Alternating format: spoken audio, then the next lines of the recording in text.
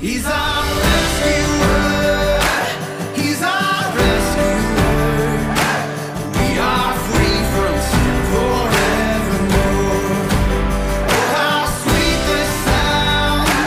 Oh, how grace abound. We will praise the Lord, our rescuer. He is beauty for the blind man, riches for the poor. He is friendship for the world ignores. He is pasture for the weary, rest for those who strive. Oh, the good Lord is the way, the truth, the life. Yes, the good Lord is the way, the truth, the life. He's our rescuer. He's our rescuer.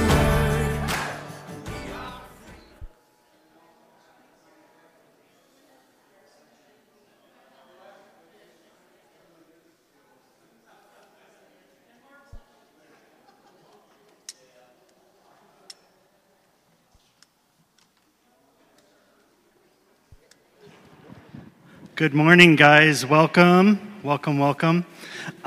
Before we get started today, I know normally we just hop into worship, but as we were praying this morning and just kind of asking God to be with us and speak to us,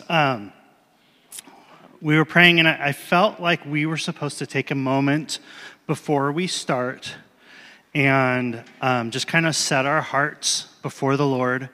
If there's anything that you've been wrestling with, whether it be something you're struggling with God, like a sin issue or something, or whether you've been struggling with fear or worry or anxiety, or if you've been wrestling with maybe somebody else, maybe another person or something, or maybe you and God haven't really been on the same page, and you feel like you guys need to kind of take a moment and get on the same page. I felt like we were supposed to just take a moment, and I wanted to encourage you to do that. Just kind of set yourself before the Lord. And then in the back, there's a little table there with some communion. And if you would like, after you take a moment to kind of settle yourself and put yourself before God, if you'd like to go and grab a piece of communion, and then take that kind of in recognition of Christ's sacrifice for us, and really come into worship and come into the service. I felt like God was saying expectation. Like, have an expectation for the Lord to meet you here this morning. Have an expectation for the Holy Spirit to speak to you, to show up, to make himself known to you. So I'm going to just say a real quick prayer, and then we're going to just give a minute or so just for you to kind of set your heart before the Lord, as it says in Scripture. Set your heart before the Lord. So, Lord Jesus, come. Holy Spirit, come. Father, we thank you that you love us and that you care for us and that you call us sons and daughters. So, Lord, anything that we might be wrestling with, anything that we might be struggling with you, anything we might be struggling with internally, anything we might be struggling with someone else, Lord, we just set that before your throne. We lay it all down, Jesus. We lay it all down, God. Lord, that heavy burden, that backpack full of crud that we've been hauling around with us as we're trying to bring your kingdom to bear, Lord, we just kind of cut those straps loose and let it fall to the ground, God, so that we can be free to move, to dance, to worship. So, Lord, we just take a moment in your presence.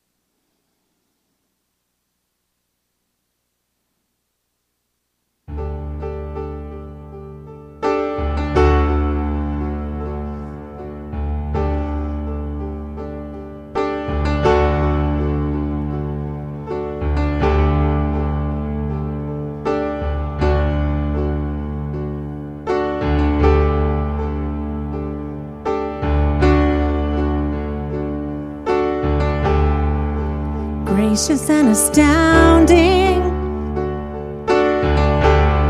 God's love so confounding appears to us in a cleansing flow of blood.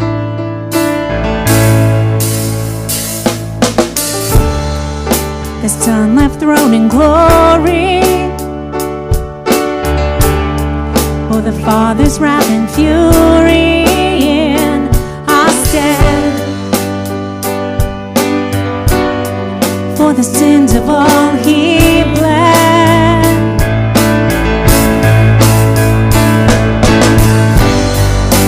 Stand in awe and worship,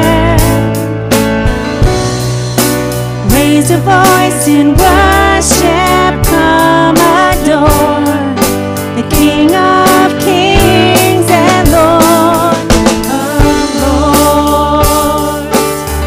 Feel free to stand if you guys would like to. Behold the Lamb in heaven. He was dead, but God raised Him from the grave. For His arm is mighty to save.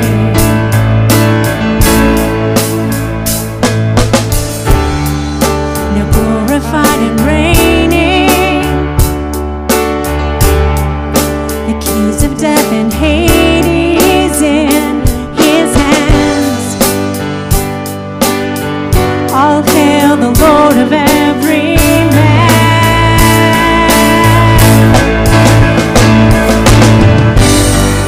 Stand in awe and worship, raise a voice in worship, come adore the King of Kings and Lord of Lords.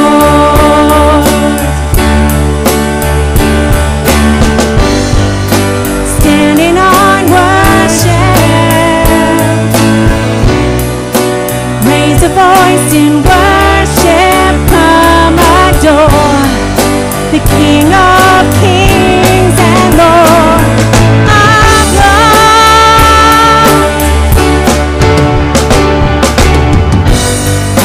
Stand in awe and worship, raise a voice in worship, come adore the King of Kings and Lord of Lords.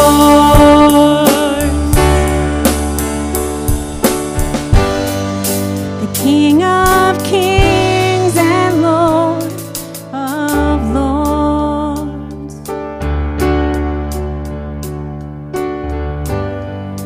Stand in awe and worship, raise a voice in worship, come adore the King of Kings and Lord of Lords.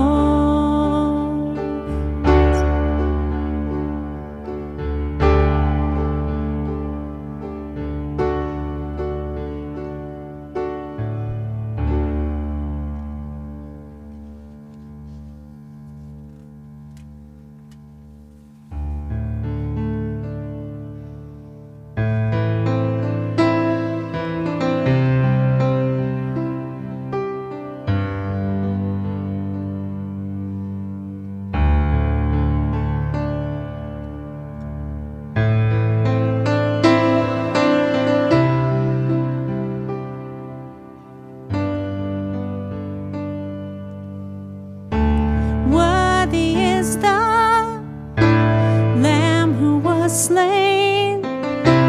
Holy, holy is He. Sing a new song to Him who sits on heaven's mercy seat.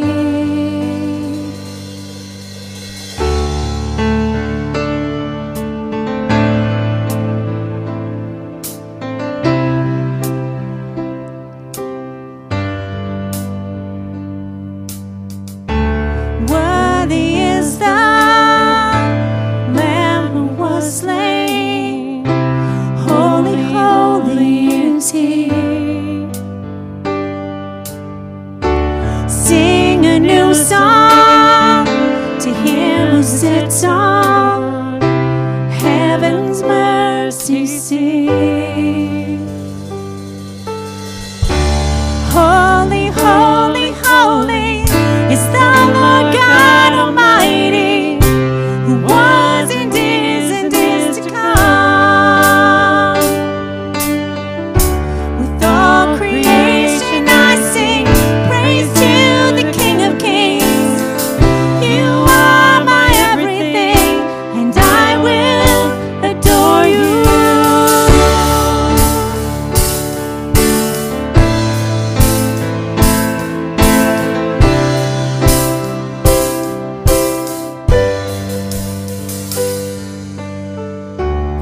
Clothed in rainbows of living color, flashes of lightning, roars of thunder, blessing and honor, strength and glory and power be to you, the only wise King. Oh, holy, holy, holy is the Lord God Almighty, who was and is to come. With all creation I sing praise to the King of Kings. You are my everything, and I will adore you. Holy, holy, holy is the Lord God Almighty, who was and is to come. With all creation I sing praise to the King of Kings. You are my everything, and I will adore you.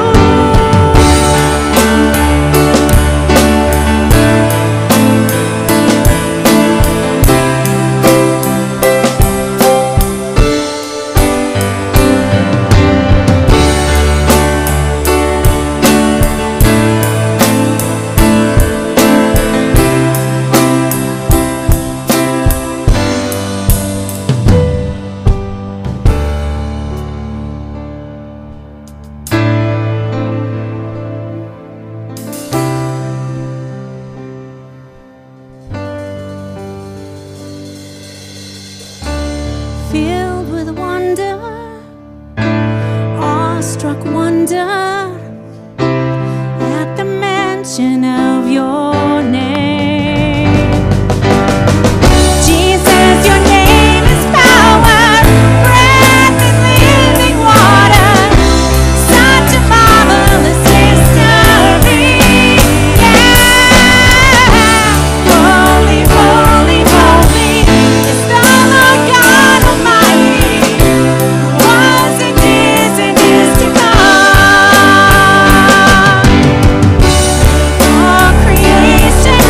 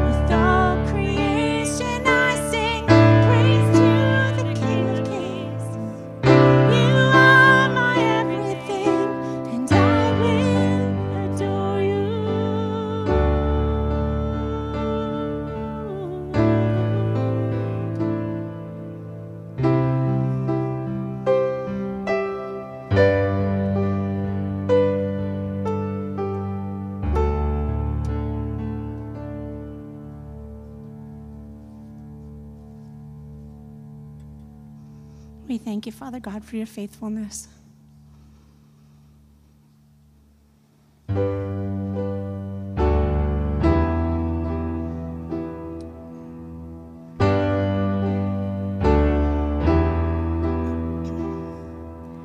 Grander earth has quaked before,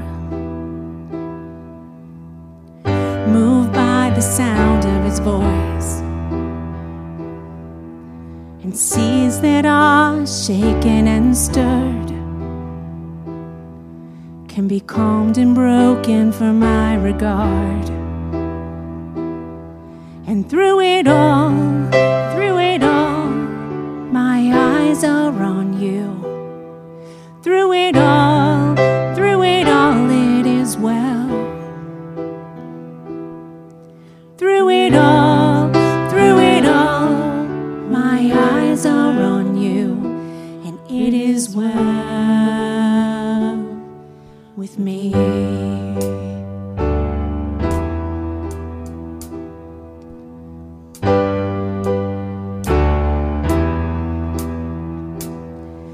Far be it from me to not believe,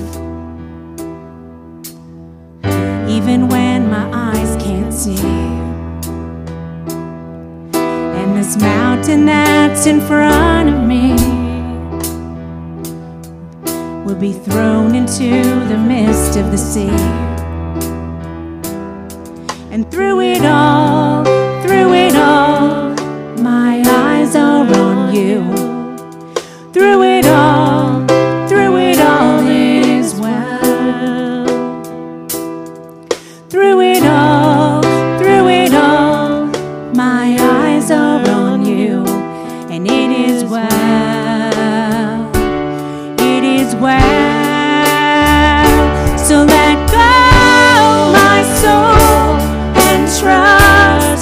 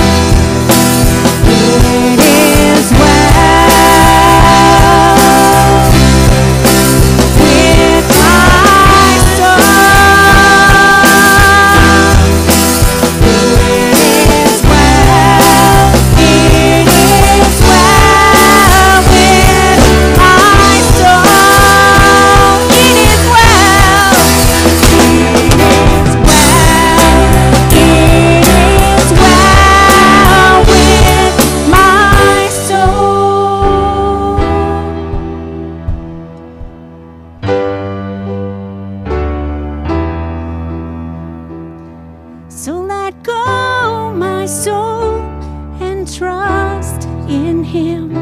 The waves and winds still know His name. Let go, my soul, and trust in Him. The waves and winds still know His name.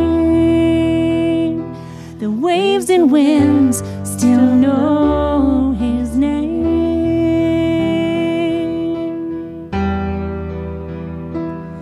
And through it all, my eyes are on you. Through it all, it is well. Through it all, my eyes are on you, and it is well with me.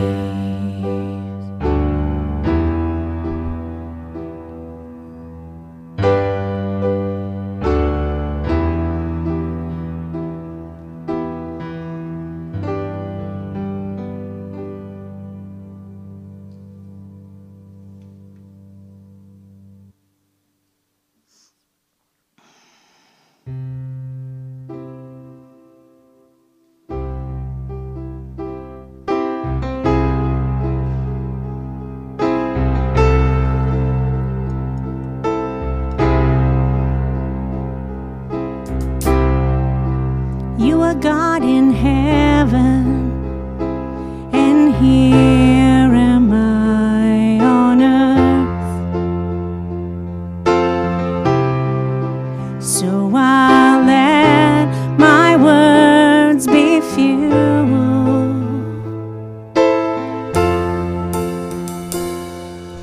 Jesus, I am so in love with you.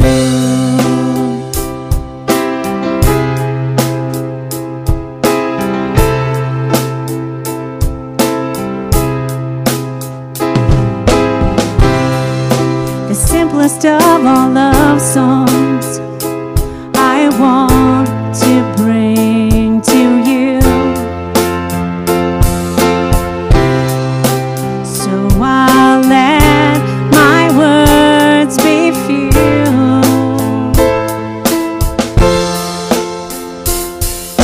Jesus, I am so in love with you.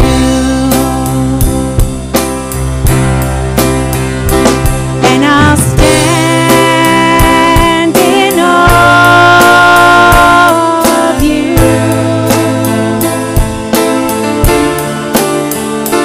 Yes, I'll stand in awe of you.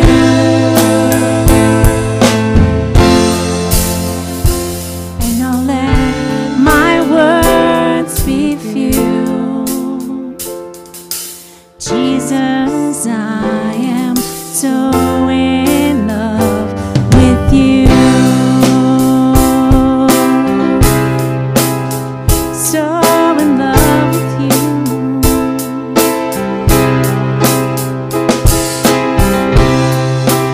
You are God in heaven, and here am I on earth.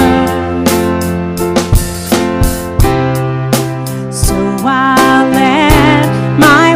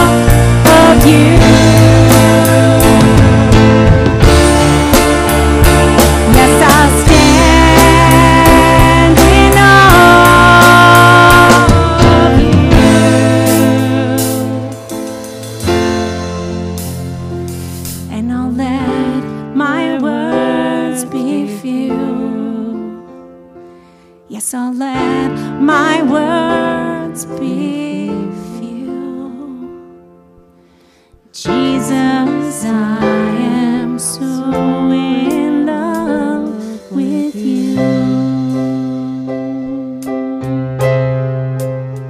So in love with you.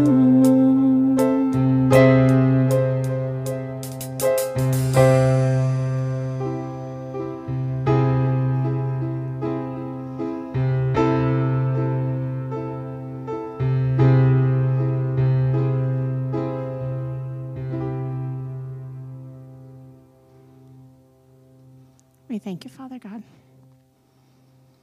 We stand in awe of you and all that you've done and all that you are,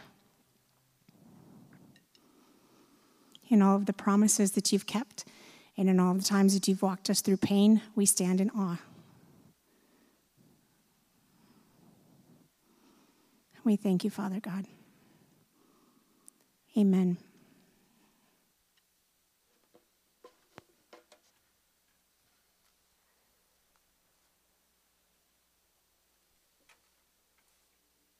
Good morning, everybody. Welcome. It's good to see you.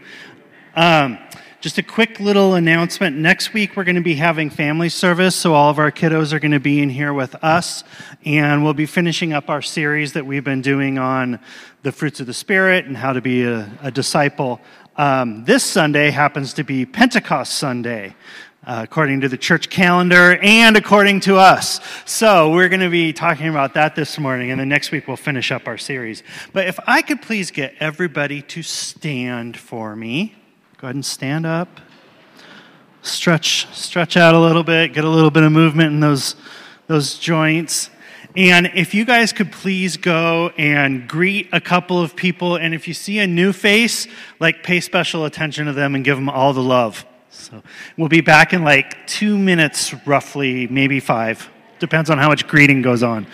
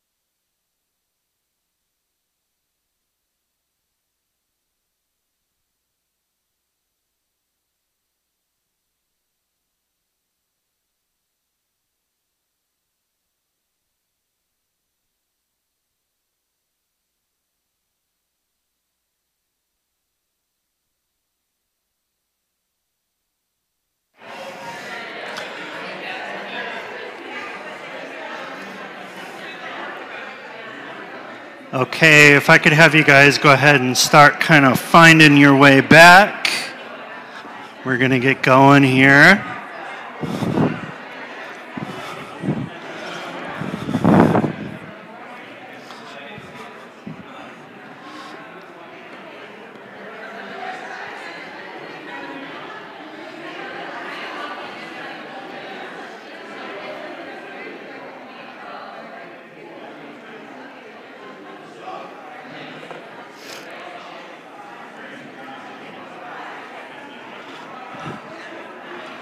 All right, if you guys could kind of wander back to your seats, although I love all the love.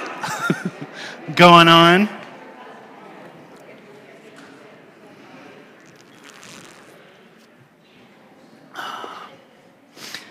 Well, happy Pentecost Sunday, everybody. I am going to start us off with just a quick word of prayer. All right, you ready? Come, Holy Spirit.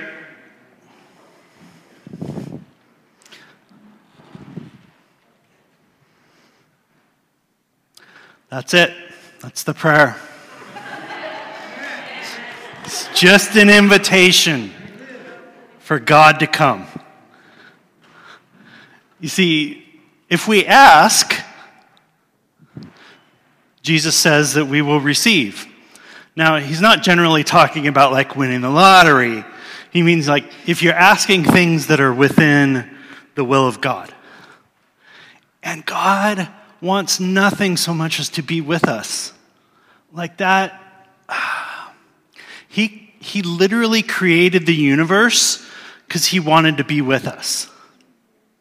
Like, that's glorious, you guys. That's amazing. Like, you know, it seems like sometimes things are hard or difficult. And like, if we can just kind of refocus and recenter and just say that simple prayer of come, Holy Spirit, and invite God to change things. I was thinking about that worship song this week. When you come, everything changes. Those are the lyrics to it. I don't remember the name of the song, but you know, it's just when he comes, everything changes. Like it changes the atmosphere, it changes the world. So I'm going to start off with kind of a position statement by the Vineyard, this kind of loose group of churches that we're part of, but they have a kind of a position, an idea, kind of a general concept of, okay, how do we approach the Holy Spirit? So, here's what they say. We believe that the Holy Spirit distributes his gifts to us, resulting in prophecy, prayer, languages, healing, miracles, and many other gifts as we joyfully experience his presence. I want to stop there for a minute. C.S. Lewis, in his book Miracles, says this, and I love this thought process of God. He says that miracles are written in little letters, what God has written in large letters all across the universe. The fact that you are drawing breath is a miracle. The fact that there are other humans' eyes that you can look into is a miracle. The fact that we have terra firma, that we're standing on solid ground, is a miracle. It's a vast miracle written across the universe. And then when, like, you know, God parts a Red Sea or multiplies food or some of these other things that happen, those are small miracles. Those are incidental miracles comparative to the vastness that is time and space in our universe. When you start looking at just how infinitesimal Earth is and how small we are in comparison to the rest of the galaxies in the universe and distance and the time and the space that exists, like, it is so vast. And God made all of that just because he wanted to hang out with us. How cool. How amazing. Continuing on with the position statement. We value an approach to God's presence that is respectful, both of God and those that we are with. We eschew hype and other efforts to manipulate either God's presence or the response of others to his presence. We distinguish between the Holy Spirit and the human response, which shares in all of the beauty and brokenness of our humanity. We also believe that as we experience his presence through Christ by the Spirit, we will be made more fully human and better reflections of the God image that we were created to be. One thing that we believe in the Vineyard that makes us a little bit different from other charismatic Pentecostal movements, when you accept Jesus Christ, when you choose to follow Jesus, we have a Trinitarian view of God. It's God the Father, God the Son, and the sometimes forgotten, God the Holy Spirit.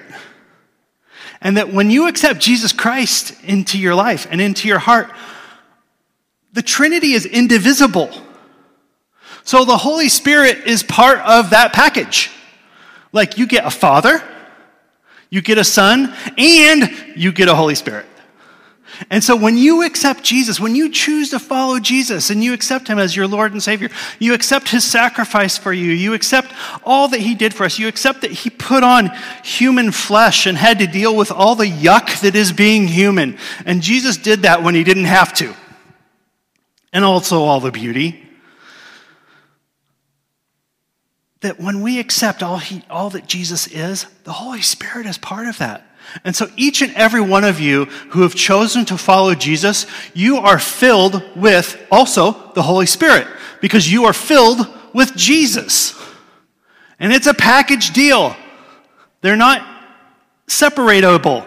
They're not an egg where you can like take the egg and the yolk and the shell and separate out the whites from the yellow, and you just can't do that with the Holy Spirit, with Jesus, with the Father.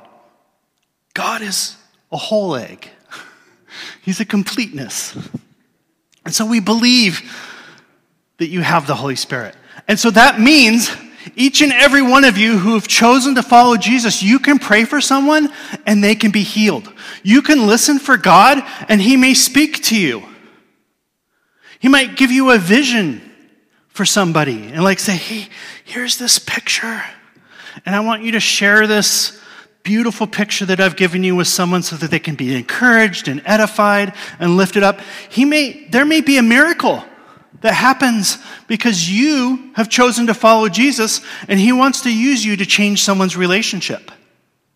I honestly believe, I believe that restoration of broken relationships is way more of a miracle than like a healing of somebody's eye or their back or a limb growing. Because sometimes relationships are so broken, especially family relationships. Sometimes family relationships they're so destroyed. And a lot of times there's good reason they're destroyed. I mean, a lot of times significant harm has occurred and has happened. But God can do something in us to heal us so that those broken parts of us can be restored. And guys, that's miraculous. That is a miracle. Like, I would rather see that happen than 10 Red Seas being parted. That somebody's heart gets healed. Because the Red Sea is temporal. Our hearts are eternal. Our souls go on. I was going to make a funny joke because like that there was like a Titanic, Celine Dion, heart going on. Anyway, it was in there. Hey, she's Canada's national treasure. Okay, continuing on. In John 14:16, Jesus tells his disciples that the Holy Spirit would come to us after he went to the Father. Let's look at that passage. These are the words of Jesus. And I will ask the Father, and he will give you another advocate to help you and be with you forever, the Spirit of truth. The world cannot accept him because it neither sees him nor knows him, but you know him. For he lives with you and will be in you. Remember what I was talking about before about the Holy Spirit being part of that package? From the words of Jesus, that is the truth. I will not leave you as orphans, but I will come to you. And I will ask the Father, and he will give you another advocate to help you and be with you forever. So this word advocate, in the Greek it's parakletos, so that the Holy Spirit is sometimes called the paraclete. The word's most basic meaning is advocate. It can also mean comforter, counselor, teacher, helper. That sounds like somebody that I want hanging out with me. That sounds like somebody I would like to have at my side. Somebody who's going to be my comforter and my counselor and my teacher and my helper? Like, that sounds fantastic. And like they won't go away? Like the session won't end and then I'm on my own? That sounds amazing. The Spirit will always stand by Christ's people and live in them. The Bible also says that when we are aware of and responsive to God's presence in our life, that He'll begin to change us from the inside out. And as the Spirit shows us the love of the Father, we learn to serve the Spirit of God rather than our own cravings and desires. Like, as Paul says, why is it that I do these things that I know I ought not do? Like, the Holy Spirit can step in and help us to deal with some of those things. These powerful drives that all of us have within us, for money, sex, power, they're all put in their proper perspective by the Spirit of God. Remember earlier on, Jesus referred to Him as the Spirit of truth? When I can see the truth of these things, it stops me in my tracks. When I am exercising my power over someone else, and the Holy Spirit pulls me up short and says, is that my way? I was literally the God of the universe. I put on human flesh, and I said to you, I came not to be served, but to serve, and to give my life as a ransom for many. If anybody could have had power over all people, it would have been Jesus, right? And what did He do with that power? He served. He cared for others. He got on His knees and washed the disciples' dirty, smelly feet. That's what He did with all of His power. If you remember His temptation in the wilderness, the enemy said, look, I will give you all the world. All you have to do is bow down and worship me. And Jesus refuted him. The Holy Spirit can help us do the same. When we have the Spirit of God in us, we learn to walk in love and joy and peace, patience, kindness, goodness, self-control. We can do that through the power of the Holy Spirit. The Spirit is characterized by truth. He brings people, Scripture tells us, to the truth of God. It says it's by the Holy Spirit that we come to Christ. And He can also, when we ask Him to bring divine revelation, to shine God's light on a situation that we have or someone, or like if we're really struggling with somebody, maybe it's a friend or a family member or a coworker, or even the grumpy lady in the grocery store who's physically writing a check. Not that that frustrates me, it just happened to be there. But like when we're feeling that moment, right?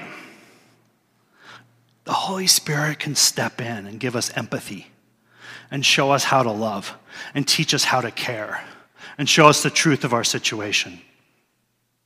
Because when the Spirit comes, everything changes. So let's read that. Acts 2, 1 through 4, the day of Pentecost.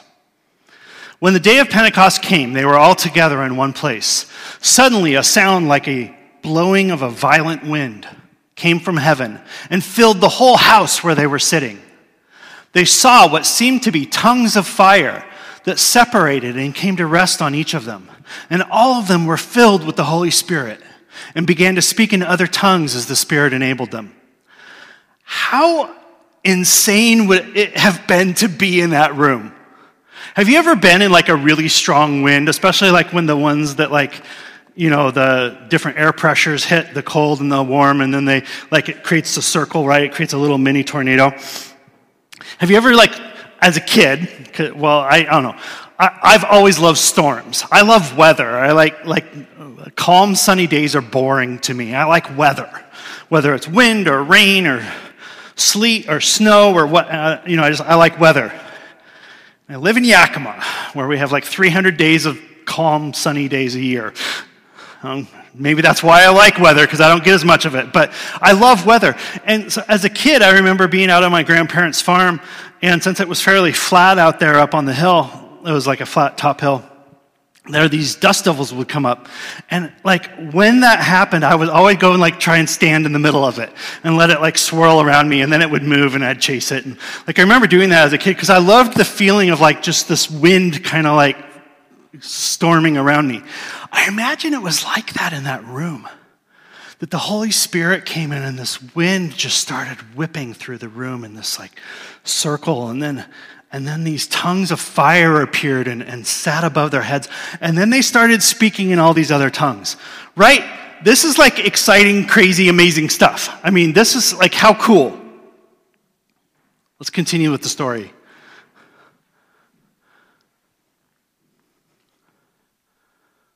I kind of talked about it already. I'm gonna bounce forward because I'm running out of time. According to Ezekiel, the wind blows and brings life back to dry bones. The Holy Spirit can bring us life, kind of like the life we're hearing back there right now, which I absolutely love. But like the Holy Spirit can bring us life. It can breathe life into us. And he blows wherever he pleases. You hear it sound, but you cannot tell where it comes from or where it's going. And so is everyone born of the Holy Spirit. It says this in John 3:8. During Exodus, the period of Exodus, God also appeared to Moses as fire. So wind, Ezekiel, bringing life back to dry bones. Fire, Moses. When God revealed himself to Moses the first time, it was in the burning bush. If you've ever been in Sunday school and you had a little flannel board, I'm showing my age, but there's a little flannel board. We didn't have VeggieTales back then. We had flannel boards. And on the flannel board, they'd have a little fire and a little person that looked more like a chipmunk because flannel doesn't really get good edges. It's just kind of curvy because it's flannel. But God revealed himself as a burning bush to Moses. And then after Exodus, God appeared to Moses again on Mount Sinai. And again, God appeared in fire. Said he descended on it in fire. And then he gave the law to Moses. So the coming of the Spirit is marked. It marks the beginning of the church. This is when church really kicked off. Peter was there. Peter already had kind of some fire in him, right? As we read about Peter, he's the one with the sword in the garden. He's the one denying Christ. He's the one saying, Lord, let it not be. Like, Peter's kind of he's a little, in my head, I imagine Peter being kind of a passionate dude, right? Can you imagine Peter on the Holy Spirit? Like, that kicks off the church, okay? Because Peter's like amazing. The presence of the Spirit is what makes a person a Christian. This event fulfilled prophecies. It spoke of the last days that the Spirit would be poured out. So there's Old Testament prophecies that are being fulfilled here and continuing on today, we believe. When the Spirit of God enters us, not only does he change us personally, but he can change everything around us, our families, jobs, community, the whole world. It should come pouring out of us and into the world as we bring the kingdom. We've been teaching about the fruits of the Spirit on Sunday mornings and character. You can't reproduce the character of Jesus on your own strength. It just doesn't work. Like, trying to be like Jesus on my own is just not doable. It just doesn't. For me, at least, maybe some of you are like inherently so amazingly good that it works for you, but for Dusty, not so much. But like our New Year's resolutions, our personal willpower, our best intentions, it's just not enough. I mean, even in, the secular world of recovery, they recognize the need for higher power, right? They recognize the need that as a normal human, you may not be able to do this on your own. So even if you're manufacturing your higher power, because some do, you need something outside of yourself because you just can't do it on your own. We know Jesus Christ, the Holy Spirit, can make significant and real change in us and through us. Only the Holy Spirit has the power to make those changes that God wants to make in our lives. Philippians 2:13 says this: God is working in you, giving you the desire and the power to do what pleases him. I want to read that one more time. And I want you to hold on to this, believe this, reflect on this, own this, acknowledge this. God is working in you, giving you the desire and the power to do what pleases him.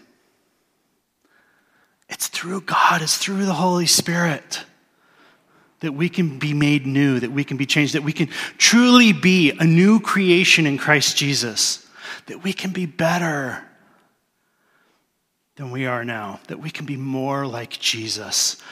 To be a Christian, to have that identity means to be Christ-like, to be like Christ. That's it. All this other crud that we attach to it is not part of the simple gospel of Jesus Christ. It's to become more like Jesus every day. Each day, being changed, being transformed, the Holy Spirit working on us and changing us to make us more in his image. We've got to be more like Jesus. That's why we spend so much time and energy and theology and study and effort here at the Vineyard to know Jesus, because he is the center of our faith. Jesus is it. We in Vineyard we have this thing called a center set theology. I'm going to just give a super Reader's Digest version of a much bigger thing. But a center set theology is this: that Jesus is at the core and at the center of all we do. That Jesus has to remain. He's think of him like soul, like the sun. Jesus is at the center. And everything else moves and circles and gravitates around Jesus. So when we're helping the poor, when we're serving our community, when we're meeting someone for counseling, when we're praying for somebody, when we're picking up our neighbor because they can't get to a medical appointment by themselves, all these things we do. At the center is Jesus. We should be doing it unto Christ. We should be doing it because we love Jesus, we're grateful for all he did for us, and we want to serve him. That he's our center. And that center can have many different expressions, because each of you are uniquely called by God, by the Holy Spirit, to bring God's kingdom to bear into your communities.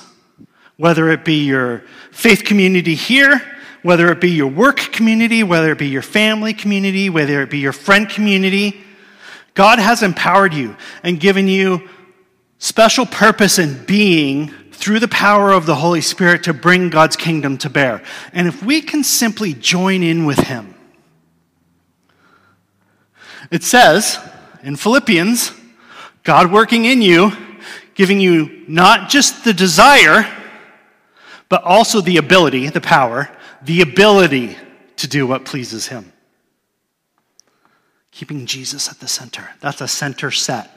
Our center is set. And then those different expressions are, okay, my Catholic friends across the street, loving and serving Jesus, taking care of their community. If they're keeping Jesus at the core, they're part of my family. My friends up at Yakima Foursquare, they're keeping Jesus at the core, part of my family. My friends at First Baptist, keeping Jesus at the core, they're part of the family, right? The Holy Spirit using us, those of us who have chosen to follow Jesus, as long as we're keeping Jesus at the center. We can have so many different expressions of that. This happens to be my expression. Well, I remember, I was raised Catholic. For those of you who don't know me, I was raised Catholic. I was in Foursquare for 16 years.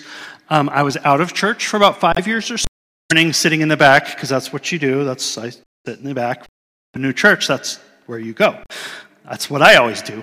And I remember my friend Keith Mears was teaching that Sunday morning. Wayne Purdom was our pastor back then. This was roughly 20 years ago. And Chris and I had we went back to Foursquare originally. We went out to Westside Baptist. We went to some other churches, and they were all good. We went to Stone Church, and they were great. Nothing. I mean, they were serving Jesus. They were trying to take care of their community. They were good. But when we came here, it was one Sunday, 20 years left. I knew, God, the Holy Spirit was and it felt like home. It felt, I don't even really have words for it to this day. It's just, and it was the Holy Spirit, was just you're here. I don't have the right language to tell you. I have language to describe it. It felt like home, and it has been home. And as these last couple decades have progressed, I figured that I was actually a vineyard person before I was ever had stepped foot in a vineyard. Wait, I don't have to wear a suit on Sunday morning? That's amazing. Are you kidding me? We had this thing, because I was on pastoral staff at another church, and there was this thing that our lead pastor always told us. He's when you if you have any issues or problems that you're dealing with, you don't after you pass through that door. And you have to be on your game and perfect, and you got to have it together, and there may be other people who do, but it better not be you. I mean, that was kind of where what I was taught. And I tell you how many times I've seen the pastor up front lose it and bawl. And God bless that, right? Because if you can't cry in church, if it's not safe to be broken in a church, I mean, Jesus said what? He didn't come for the healthy, but and for the broken, right? Anyone else raise their hand that there's sickness and brokenness inside of you? I've got it. So this is my place, and you are my people. And the Holy Spirit joins us together, draws us together, the unity of God, and we're a family. It's through the Holy Spirit. Acts. Now there were staying in Jerusalem God-fearing Jews from every nation under heaven. When they heard this sound, a crowd came together in bewilderment, because each one heard their own language being spoken. Amazed, they said, "Aren't all these who are speaking Galileans? How is it then that each of us hears them in our language? Parthians, Medes, Elamites, Mesopotamia." This next one I have a hard time pronouncing. Pamphylia, something. I have a hard time with that one. Egypt and parts of Libya near Cyrene, visitors from Rome, converts to Judaism, Cretians and Arabs. We hear declaring the wonders of God in our own tongues. Official documents and papers were written in Greek from countries as far apart from Persia to Spain, Africa to Gaul, which Gaul was kind of like Western Germany, by the way, if you're kind of trying to track that. So Southern Europe, excuse me. Most people were multilingual and could speak multiple languages, unlike most Americans. But they could also speak a local language, area, a dialect. The Holy Spirit enabled people who were in that room to speak fluently praise to God in their local little dialect. Insane. That's amazing. That's what happens when the Holy Spirit steps in and God changes things. Every church in our Yakima community is unique, like I was saying before. In our community, love for us, to opportunities to pray for people who are experiencing brokenness and pain, heartache, that the needs of as followers of Jesus, that's what he called us to. And it's not easy. And I don't pretend that it's easy. Following Jesus can be really, really, really hard if you're doing it right. It can be so difficult. I mean, because our way, we want our rights. We want our position, our needs met. We want our comfort primary. way. And it's pretty anti-American. Because in the U.S. and, honestly, most other countries, like the purpose is to get ahead, right? Accumulate stuff. He who dies with the most toys wins. I might have had that bumper sticker on my truck at one point in my youth. It's like that's our culture, right? Is like if I can find enough luxuries, joys, and entertainment to keep myself comfortable, then I won't have to deal with those things that are hard, or like put myself out there to somebody else. But Jesus tells us that that's not his way. And I'm not saying go sell all your stuff and go to Africa. I'm not saying that God doesn't want you to have income, and even a good income. I'm not saying those things. People like to have this black and white, like you either give up everything or you just pursue money. And that's like silly. There were people who supported and funded the ministry of Jesus. And they were necessary for Jesus to do what he had to do. So I don't want people hearing me saying one thing or another. Money's not bad in and of itself. It's a tool like a hammer. I can use a hammer to build a house, or I can use a hammer to crush someone's skull. The hammer's the hammer. Money is a hammer. I'm not talking about the money. I'm talking about where's your focus. It's said that you can't serve both God and money, right? So if serving God is my focus, it's fine. It's fine to make money.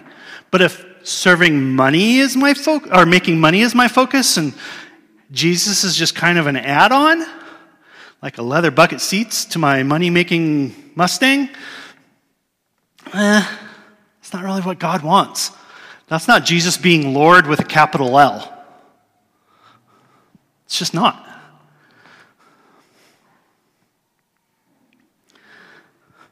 So as we're in our communities, as we're looking at bringing God's kingdom to bear, I want you to practice the six-word question that we can ask other people. May I pray for you now? I mentioned a couple weeks ago that I was in my staff room at the school. I had injured my shoulder, and one of my coworkers asked me if she could pray for me. So we stopped in the middle of the copy room, and she laid hands on my shoulder, and she prayed for me, and we stood there praying, and people were walking by. This last week, I think it's okay to tell this story. Sorry, I'm processing. Yeah, we were on lunch. It's fine. One of our administrators is going to another school, and he's a great guy. He's so cool. He's just an awesome guy, and he's a Christian. Many of us, I would actually argue, probably most of our staff at the school I work at are followers, are believers of Jesus. And so he made the announcement, told everybody that he was going to be leaving.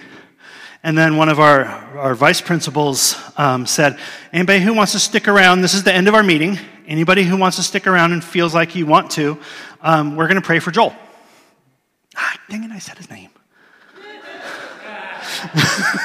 I was trying really hard to be like, whatever. It's fine. Anyway, we're praying for our administrator who's going to another school to work. And so we all start praying, and there's probably about 20 of us, staff members, paraeducators, teachers, office administrators, principals, and we laid hands on him and we prayed for him in the middle of our gym. And we probably prayed for about a good 20 minutes or so, and just kind of were together and praying for him. But people like to tell us that God's not in school, which is a word that I won't use on a Sunday morning, but it starts with bull, and it ends with something else. And, it's just not true. I can tell you, and, he came up and he talked to me a couple days later, and he's like, we were talking just a little bit, and we're like, we really felt the presence of God there in the middle of our gymnasium as we were all praying for him and asking God to bless him as he's going on to his next assignment. And it was just because the invitation to pray was there. And so we gathered and we prayed. There are way more of us out there, and way more, and we're from all kinds of different faith traditions. We've got Catholics and Baptists and Pentecostals and evangelicals, and we're all over the place, like those of us, because it's a pretty big staff. And so we go to all kinds of different churches. Nobody was checking their church card before they prayed with each other. We follow the same Jesus. We have the Holy Spirit inside of us. There is way more that unites us as followers of Jesus than separates us. And yet we let the world create all these divisions between us. And it's wrong. And you know what? It's more than wrong, it's evil. And I would argue it is a plan of the devil, of the enemy that is active to separate us and to divide us and to get us into our little corners so that we can't work together and we can't team up to bring God's kingdom. And we let him, and it ticks me off. I'm serious, it makes me mad. Because we let the enemy divide us, and there's so much more that unites us. Anyway, we should always be ready to ask this question. May I pray for you? May I pray for you? So God's kingdom can break in. In the Vineyard, we have this little thing called the 5-step prayer model. I'm going to do a super short Reader's Digest version of this. But it's kind of a basic framework that we have. This isn't the only way you can pray for somebody. It's not a formula. It's not the law. So don't hear that. This is just kind of a framework for praying for someone, okay? So I want to preface it with that. We try to start off with the interview. This is basically saying somebody comes for prayer. We're like, what's going on? Where does it hurt? What's painful? This is not a detailed medical interview. My friend Aaron, the doctor, could probably do one of those. I'm not him. Now, if they have a problem with their computer, that I could maybe diagnose, but not medical. It's kept simple and to the point. Tell me what's going on. And as you listen to the person describe their pain, as one of God's children, you have the capacity to listen to the person and the Holy Spirit at the same time. So as they're speaking to you, be listening for God. Holy Spirit, what's going on with this person? What are they dealing with? What's happening? And this short little interview can lead you to the second step. A diagnostic decision. This sounds really fancy. It's not. It basically means, what are we going to do? So why does this person have this condition? What are they wrestling with? What's going on with them? We listened to them. They told us. They explained their need. And now we're asking God about the cause. Have they contracted some type of disease? If they come up to you and they say, well, I've got cancer, it's been diagnosed in my lymph nodes, well, we can make a pretty quick diagnostic decision. Okay, well, you've got cancer, we need to pray for that, right? But it may be something else. Have they hurt themselves? Are they experiencing the effects of sin in their life? If I'm struggling with significant alcoholism and I'm having issues with my liver, those two things might be connected, things like that. Or it could be sin itself. Did you know that they have scientifically proven through medicine that if you are somebody who really struggles with anger and rage, that there are physiological responses in your body of increased blood pressure and heart disease because you live with anger? There are physiological responses to the sin in our life. Your body will express what you're wrestling with. Is the root of their pain emotional, demonic, physical? Listen for the Holy Spirit for insight. And ask him, what do I do? God, as I'm praying for this person, what do I do? What do I do in this circumstance? And this moves us to the third step. What kind of prayer am I praying? What will help this person? Because our focus, as I said at the very beginning, should be in respecting the Imago Dei, the image of God in them. Respecting the person, respecting who they are, having respect both for God and the person in front of us. So what kind of prayer will help this person? What's God doing in this moment, at this time? How can I intercede for this person? What kind of prayer do they need? Do they need prayers of blessing and affirmation? I will tell you, some of the best prayer I've received is somebody just praying God's blessing over me and telling me that God loves me and that he cares for me and that he's for me and that he's not my enemy and that he wants the best for me. Like, that's some of the best prayer I've received. Petition, asking God, joining them for healing. Like, Lord, according to your will, according to your mercy, according to your great love for this person, Lord, would you heal them? Would you restore them? Would you make them new? Prayers of command. Sometimes we speak to the pain. Or if they're wrestling with something evil, if they have like some kind of demonic oppression or something going on, we speak to that and ask Jesus to intervene, because we can't do anything. We're just people, just like the person we're praying for. We've got brokenness and issues just like the people we're praying for. But Jesus can touch them. The Holy Spirit can heal them. The Holy Spirit can make them free.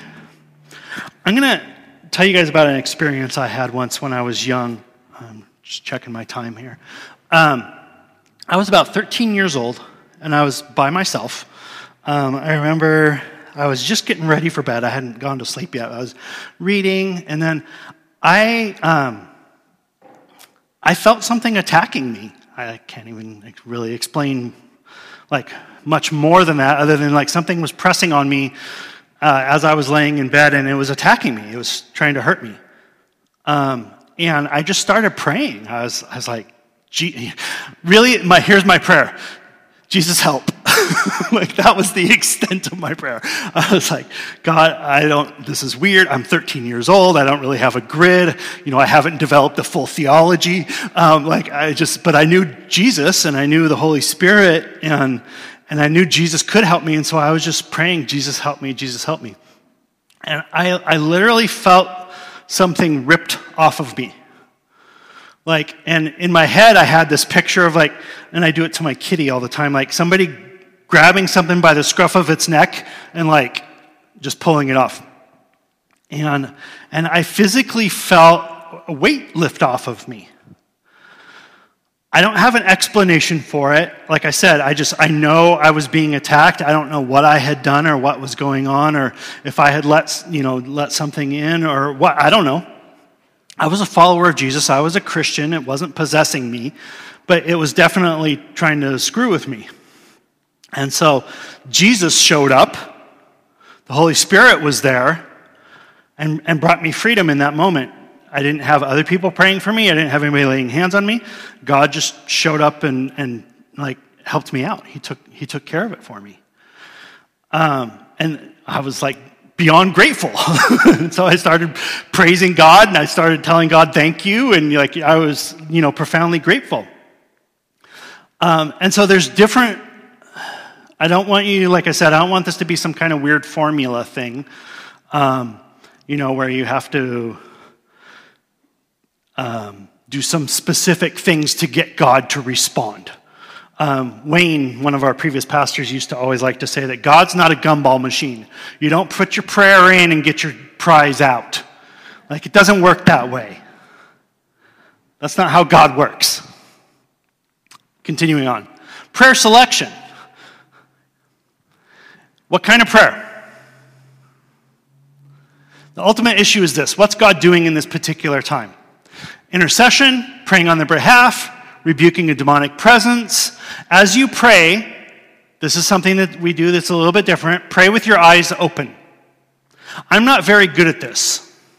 I like to close my eyes. It's because I did that for most of my life. And so that's my reflex, is to close my eyes when I pray.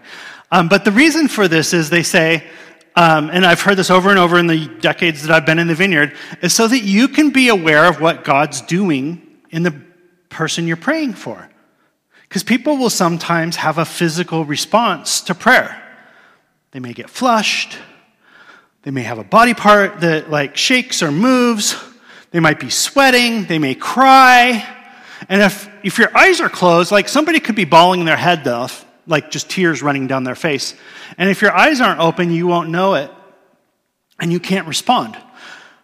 But if you're paying attention to them, if you're respecting them, and when we do it respectfully, I'm not going to sit there and like bore my eyes into somebody. I have a hard time with eye contact anyway. Anybody who knows me knows this about me. Like I look around and to the side and maybe forehead. Like I struggle with eye contact. I don't know why. Because I'm an introvert. I don't know. I struggle with eye contact. Always have my whole life. So you like, don't do that. Even if you're one of those eye contact people, don't do that. But be aware of how they're responding to the prayer. Let's see. Then engagement. We should ask people, how is this going? Like, as we're praying for you, how are you doing? Like, usually as you're praying for somebody, there's a lull in the time of prayer. There's some space that develops. And this is a really good time to ask, how are you? Because our number one goal is to love them, to show them our love, and to show them the love of Jesus. And if it's painful, if it's difficult, if they're really struggling with this, we should know that, and not like if somebody has something hurt, you don't keep like poking at it, right? It might be time to back off, or maybe God's doing something and they're getting some freedom and it's time to press in. But you don't know unless you have a conversation. We don't know.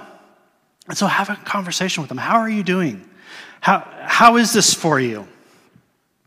And asking them, looking for the Holy Spirit in that moment. And be watchful. How is their body responding? I've prayed for people multiple times and felt my hands get really hot. It's one of the things that happens with me. My hands just get really hot. And it's one of the ways that I know that God's doing something. For different people, there's different things. Like different people respond in different ways. But for me, my hand gets really warm. And a lot of times the person I'm praying for will say, it felt like there was like you were putting a heating pad on my shoulder as my hand was on your shoulder, as your hand was on my shoulder. It just was like super hot. So it's not just me. Like they feel it too. I don't know why. I don't have a theology around it. It just happened. I don't know. And with some of this stuff, you guys,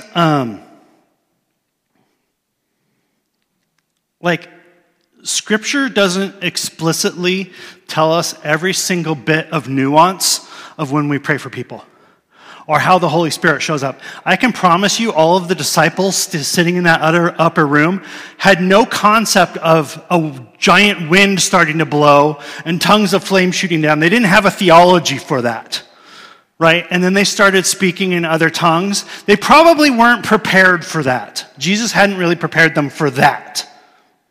So sometimes when God shows up, he's God. He's not a trained poodle. God's going to do what God's going to do. And sometimes it's messy, and sometimes it doesn't look the way we expect it, and that's okay. One of the founders of Vineyard, John Wimber, used to always say that it's okay if things get messy, God has a really big mop. Like it's okay sometimes if things get messy. God will take care of it. Like if our hearts are, as I said, kind of mid-message, if we're Christ-centered, if Jesus is at our core, if our heart and intent is to keep Jesus at the core of everything that we do, it can look different. It can look a little strange to other people. I can promise you a Sunday morning at Vineyard doesn't look exactly the same as a Sunday morning at Mass because I've attended both, and I know that's the case. Like, they just don't look the same. It's okay. Holy Spirit responds to us in different places in different ways. So know this. Asking this question does not disturb the prayer. If you're asking somebody how they're doing as you're praying for them, it's not going to suddenly, I just broke prayer. I guess we're done. Like, that doesn't happen. At least it hasn't in my experience. And a lot of times people will respond to us and then we go into other prayer and we actually have a little bit better idea of how to pray for somebody because we've asked the question of how they're doing.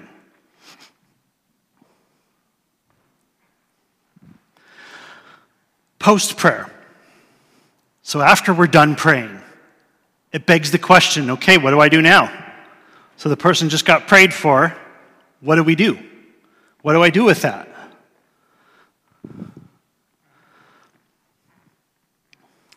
This isn't a time where you share your advice, that you bring your great wisdom and insight into their lives, where you have some type of negative prophetic word for them, or put responsibility on the person receiving prayer, that they just don't have enough faith and that's why nothing happened. It's not how God works. It's ugly. Matter of fact, I've seen that push people away from Jesus, not to him. You don't get healed because you will it hard enough and then just add God in. Jesus heals. Dusty's got no healing in him. No, I am not the Holy Spirit. No divine power issues from me. It's from the Father. It's from the Holy Spirit. It's Jesus. God can heal. Listen to the Holy Spirit. He might have you share a verse, share encouragement, direct them to follow through on, like, if there's an area where I had to repent of something, maybe I was doing something that was damaging to me and other people and I need to repent, follow up on that. In this entire process, which doesn't take much time, everything should be done in love and with a desire to help the person who is receiving the prayer. It is not about you. You are there to serve. You are there to serve them. You are there to serve God. It's one of the most amazing things you can do, to put yourself in a place of humility and love for them and allow God to use you to pray for them. The person receiving the prayer, you want them to have freedom, peace, joy. Like, that's why we pray for people. That's why we ask God to intervene in their lives, because we want them to have freedom. We want them to experience God's joy. We want them to know God's love. It takes a little courage. It takes a sensitive heart to allow the Holy Spirit to guide us and direct us. And above all else, I have found that the most effective, the people who pray the most effectively are people who have compassion and empathy. Because they actually, truly, sincerely love the person they're praying for with God's love. And I'm just telling you, this is experientially from what I've known in my years of following Jesus, that people who truly care, they're just crazy effective. Like, they're sincere. They're not just praying because they're supposed to, because they love. Because that's God's heart. So here's what we're going to do. The time we have left. We're going to pray for one another. And I was kind of praying about how to do this. And here's what I would like. I would like for just where you're sitting to gather in some small groups. For one person to have some courage to be prayed for. Because it can be a little bit intimidating sometimes to ask for prayer. But I'd like for somebody to ask for prayer. And then I'd like for us to ask them what's going on. I'm going to cycle through this again real quick. I should have done this one. I failed. Ask them what's going on. Decide how to pray. Choose how to pray. Ask them how they're doing. And then finally, what are we going to do about it? And I know this is a little unusual for Sunday morning service. It's okay. It's Pentecost Sunday. Pentecost was pretty unusual for them. They weren't expecting what happened. And for those of you, and if you're profoundly uncomfortable with this, you're okay. Jesus loves you. I love you. God bless you. It's okay.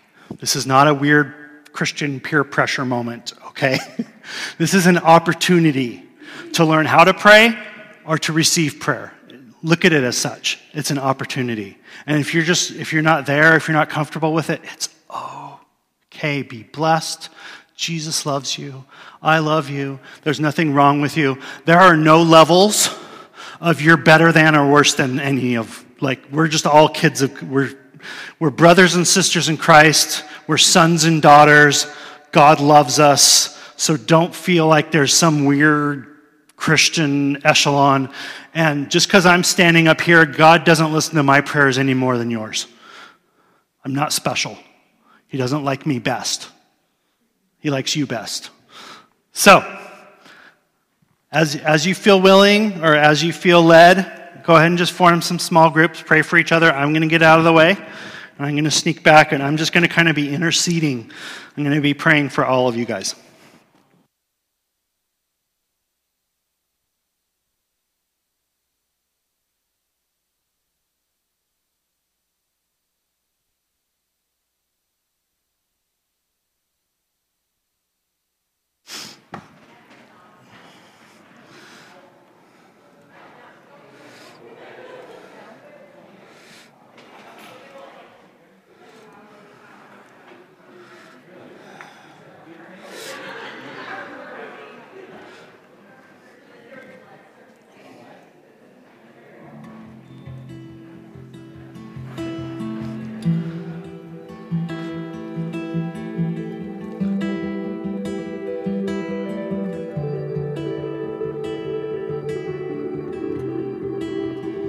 Out of the night, in from the crowd, your stunning love calls me home. Jesus, you are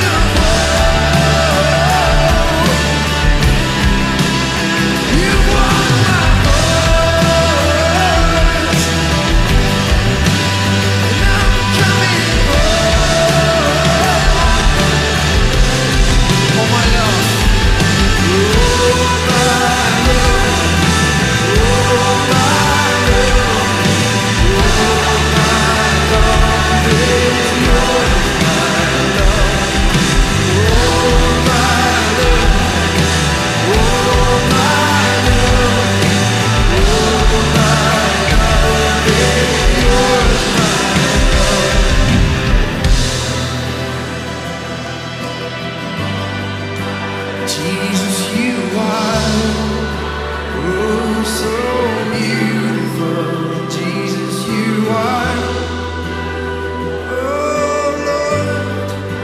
Jesus, you are oh so beautiful. Jesus, you are oh Lord. Jesus, you are oh so beautiful. Jesus, you are Jesus, you are oh so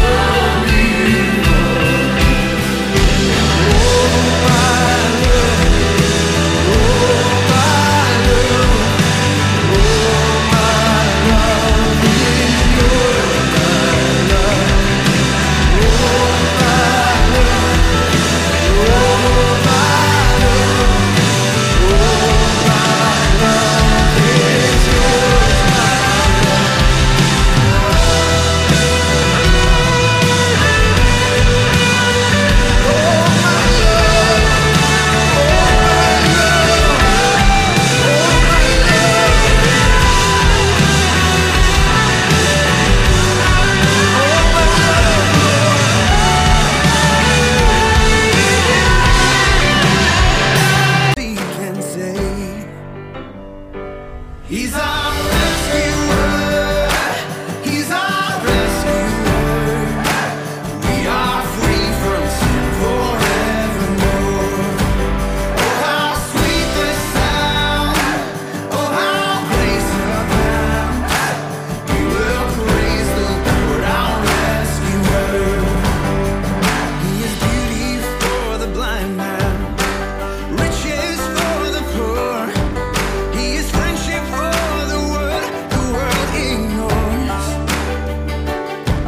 He is pasture for the weary, rest for those who strive.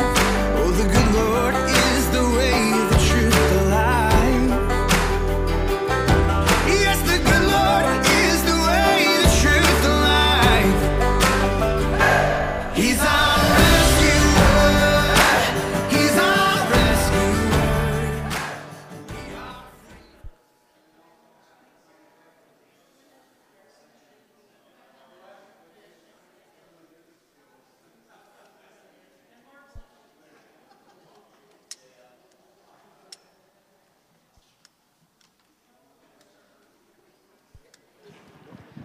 Good morning, guys. Welcome.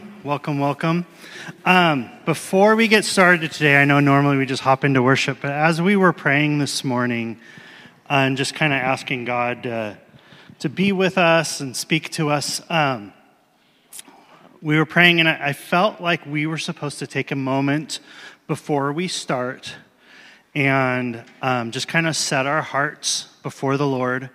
If there's anything that you've been wrestling with, whether it be something you're struggling with God, like a sin issue or something, or whether you've been struggling with fear or worry or anxiety, or if you've been wrestling with maybe somebody else, maybe another person or something, or maybe you and God haven't really been on the same page and you feel like you guys need to kind of take a moment and get on the same page. I felt like we were supposed to just take a moment, and I wanted to encourage you to do that. Just kind of set yourself before the Lord. And then in the back, there's a little table there with some communion.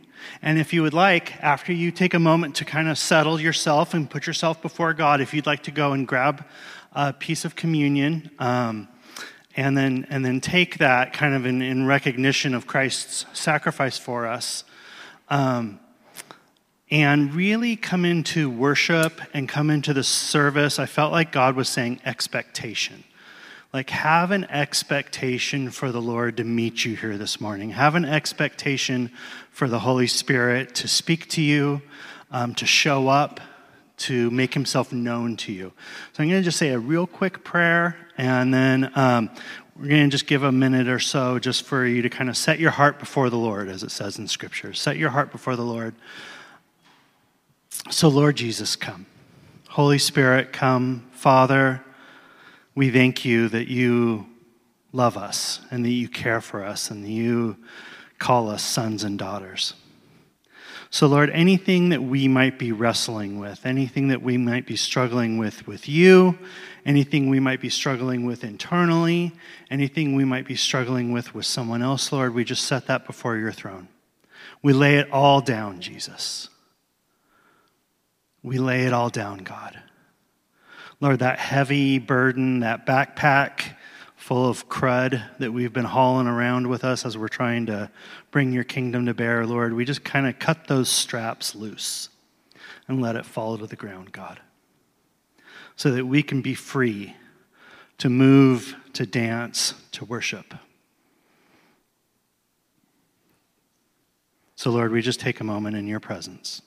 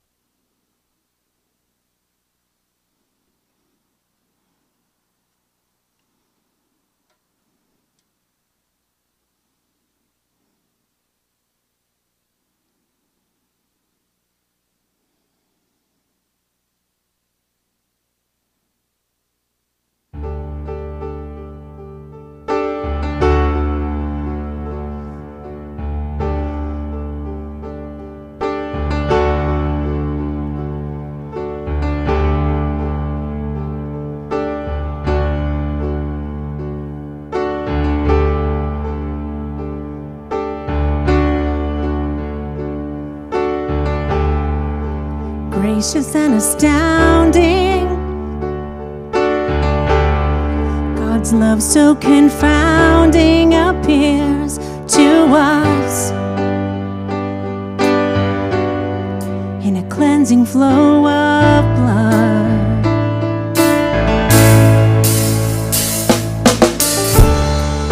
The Son left throne and glory,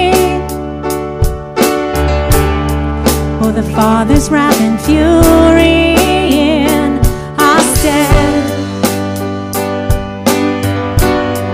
For the sins of all he bled.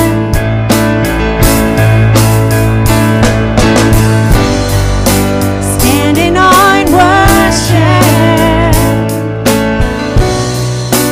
Raise a voice in worship. Come adore the King of Kings and Lord of Lords. Feel free to stand if you guys would like to. Behold the Lamb in heaven.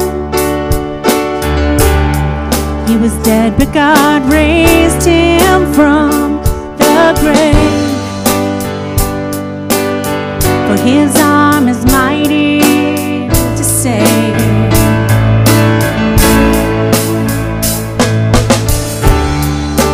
Glorified and reigning,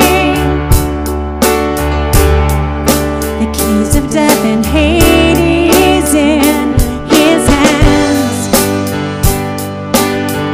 All hail the Lord of every man.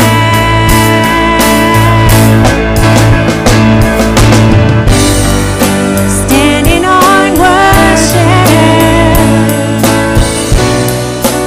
Raise a voice in worship. Come adore the King of Kings and Lord of Lords. Stand in awe and worship.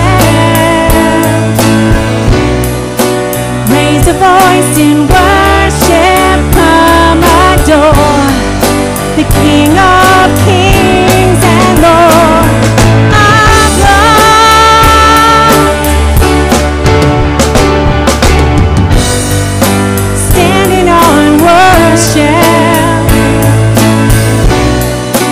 Raise a voice in worship, come adore the King of Kings and Lord of Lords.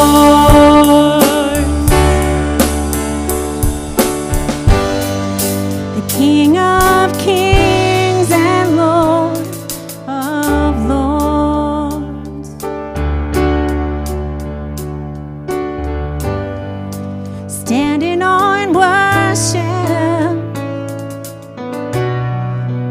Raise a voice in worship, come adore the King of Kings and Lord of Lords.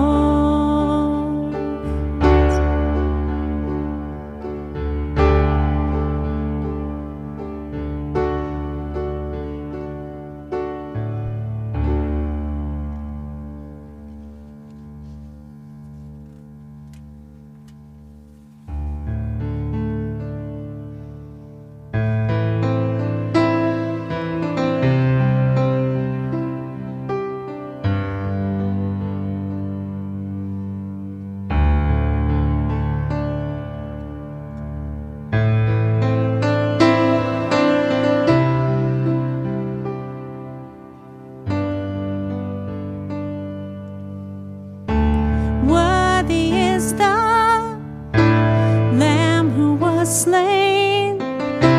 Holy, holy is He. Sing a new song to Him who sits on heaven's mercy seat.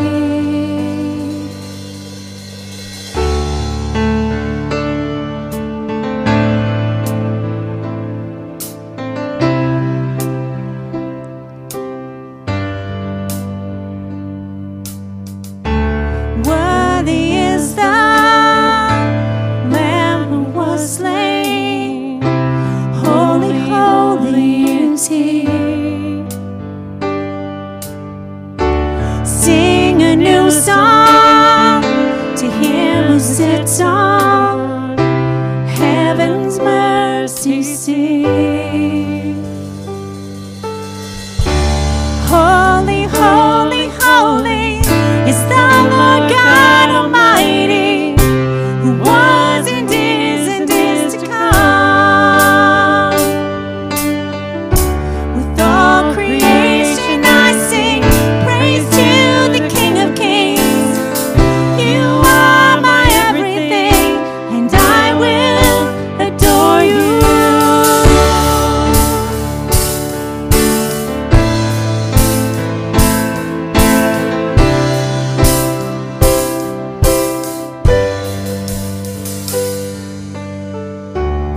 Clothed in rainbows of living color, flashes of lightning, roars of thunder,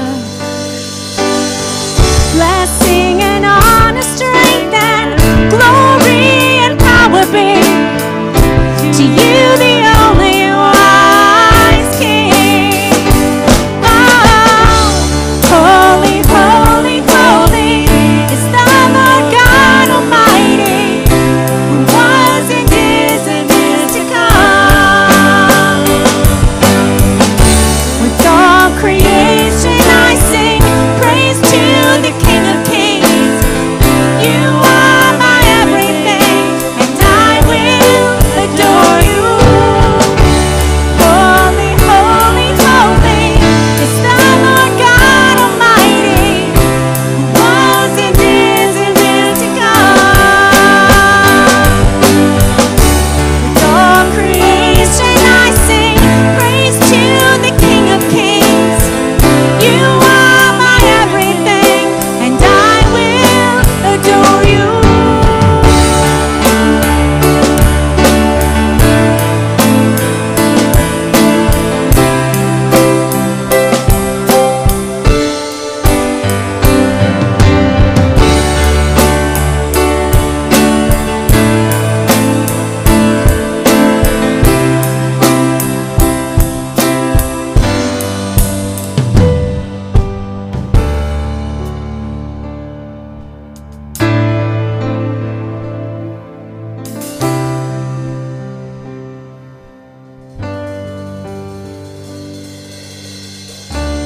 Filled with wonder, awestruck wonder at the mention of your name.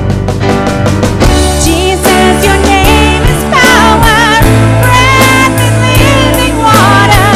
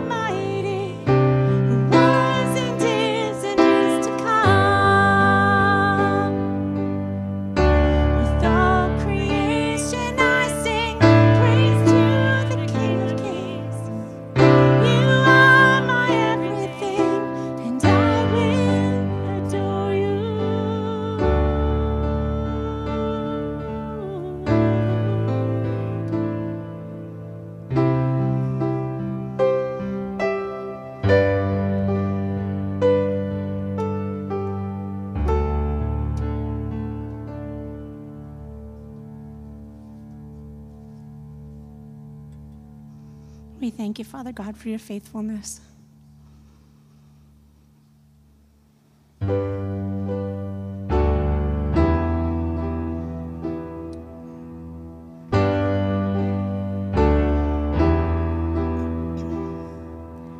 Ground to earth has quaked before,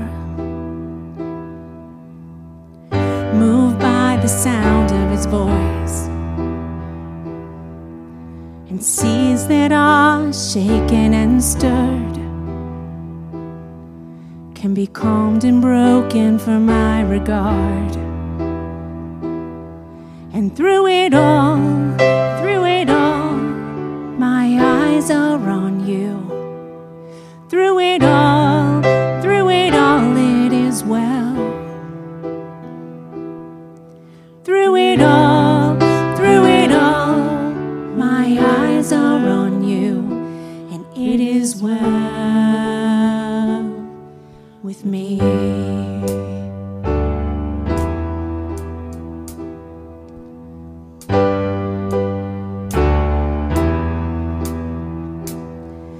Far be it from me to not believe, even when my eyes can't see. And this mountain that's in front of me will be thrown into the midst of the sea. And through it all, my eyes are on you. Through it all, it is well. Through it all, my eyes are on you, and it is well. It is well. So let go, my soul, and trust in Him. The winds still know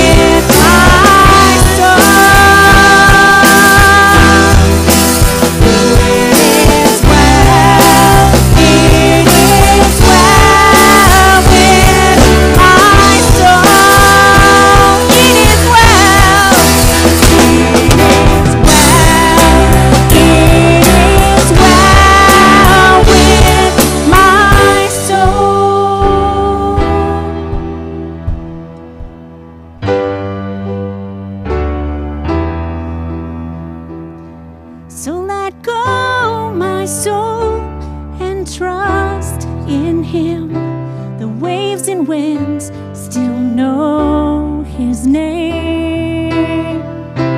Let go, my soul, and trust in him. The waves and winds still know his name. The waves and winds still know his name.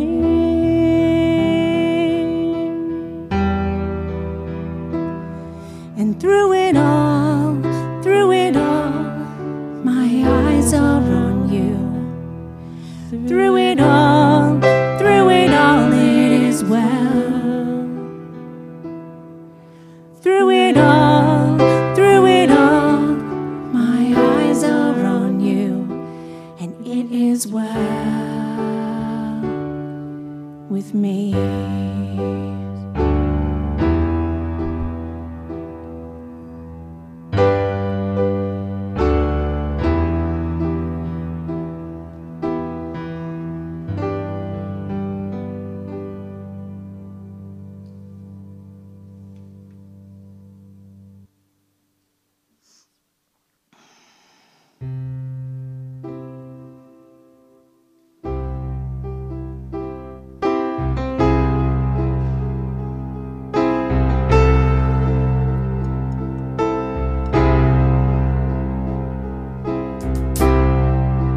You are God in heaven, and here am I on earth. So I'll let my words be few.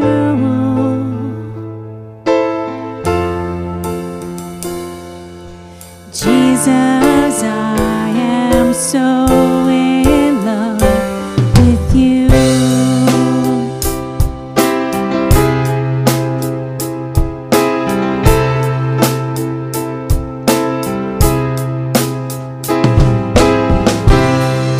The simplest of all love songs I want to bring to you. So I'll let my words be few.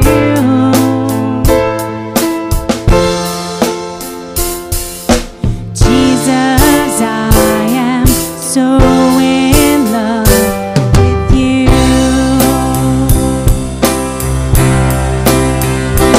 And I'll stand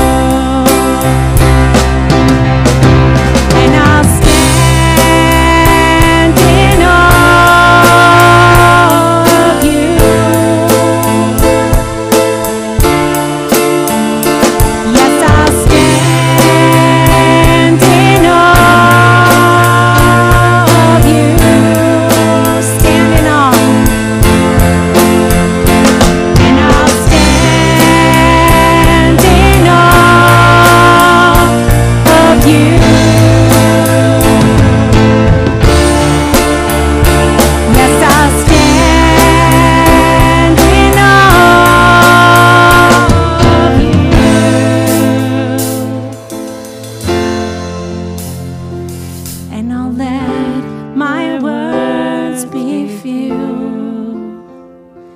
Yes, I'll let my words be few. Jesus, I am so in love with you.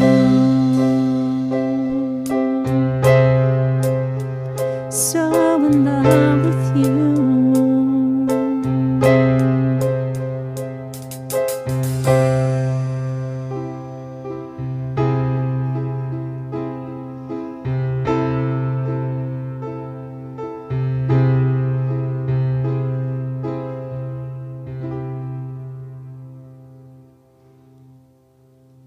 We thank you, Father God.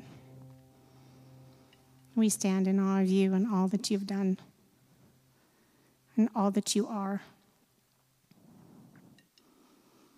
in all of the promises that you've kept, and in all the times that you've walked us through pain. We stand in awe. We thank you, Father God. Amen.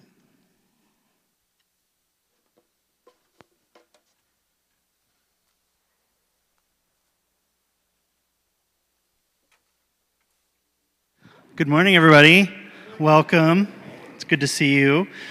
Just a quick little announcement. Next week, we're going to be having family service, so all of our kiddos are going to be in here with us, and we'll be finishing up our series that we've been doing on the fruits of the Spirit and how to be a disciple.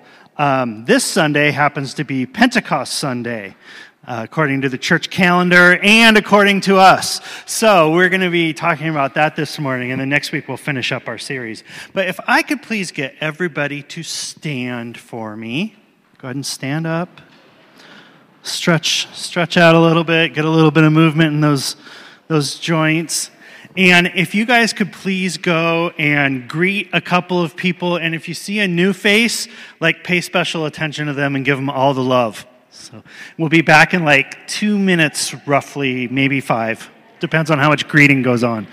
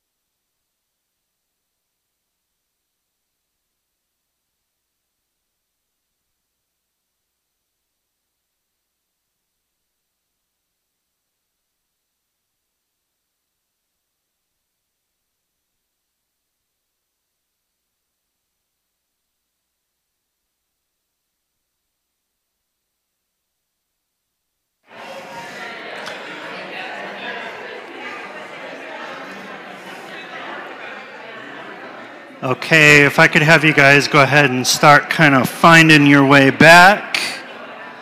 We're going to get going here.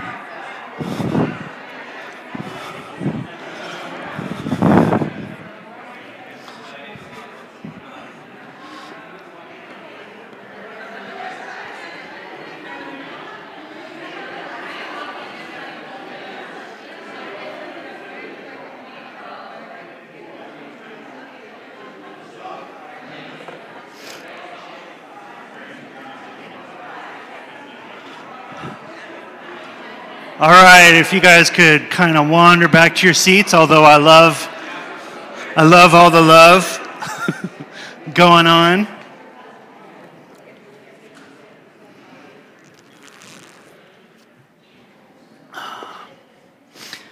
Well, happy Pentecost Sunday, everybody. I am going to start us off with just a quick word of prayer. All right, you ready? Come, Holy Spirit.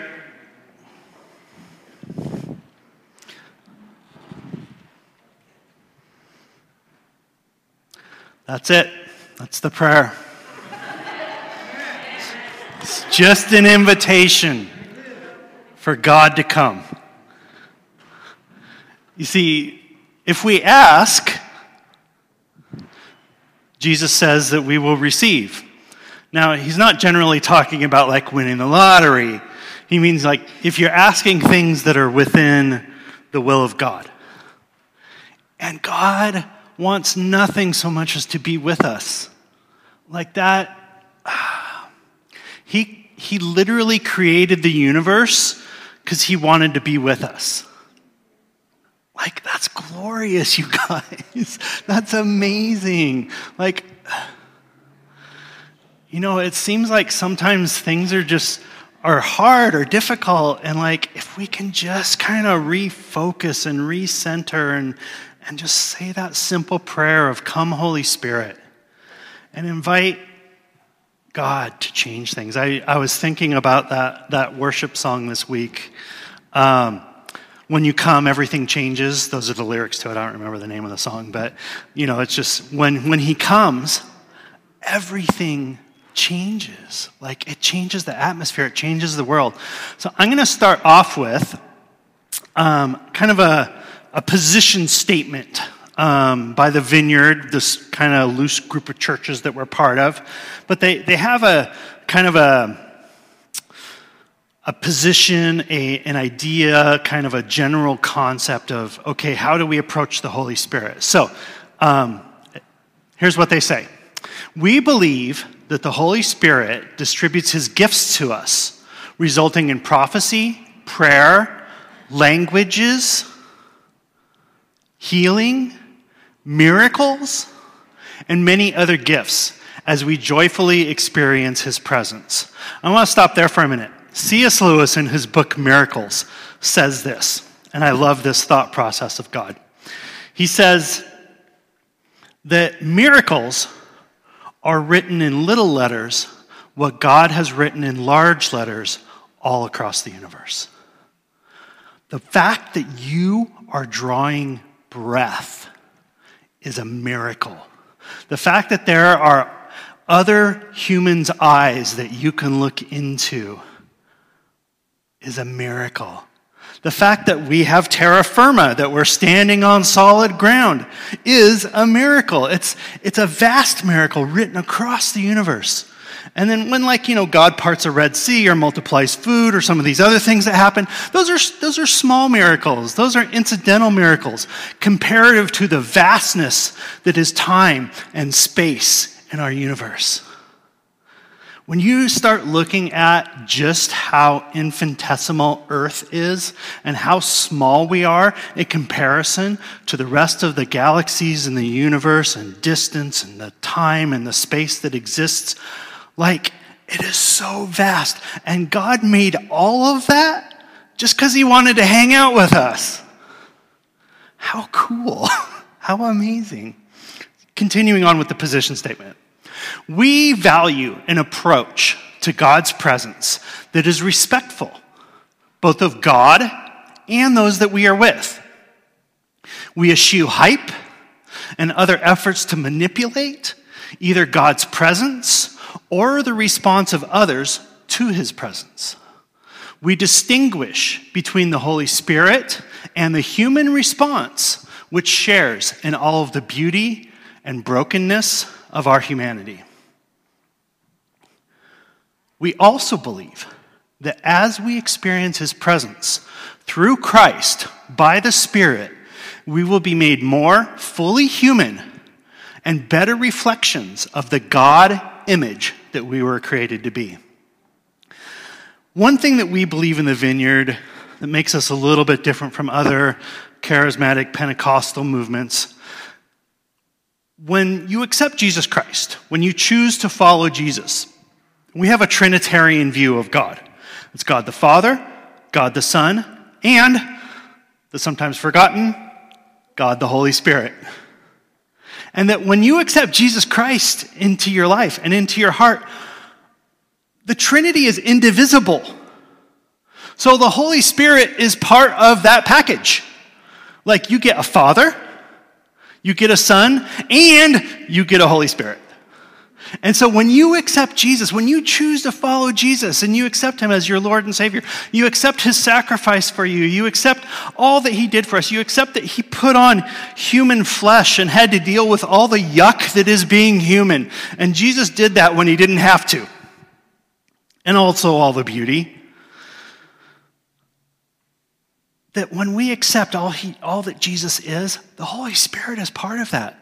And so each and every one of you who have chosen to follow Jesus, you are filled with also the Holy Spirit because you are filled with Jesus.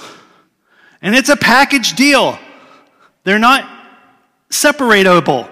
They're not an egg where you can like take the egg and the yolk and the shell and separate out the whites from the yellow, and you just can't do that with the Holy Spirit, with Jesus, with the Father. God is a whole egg. He's a completeness.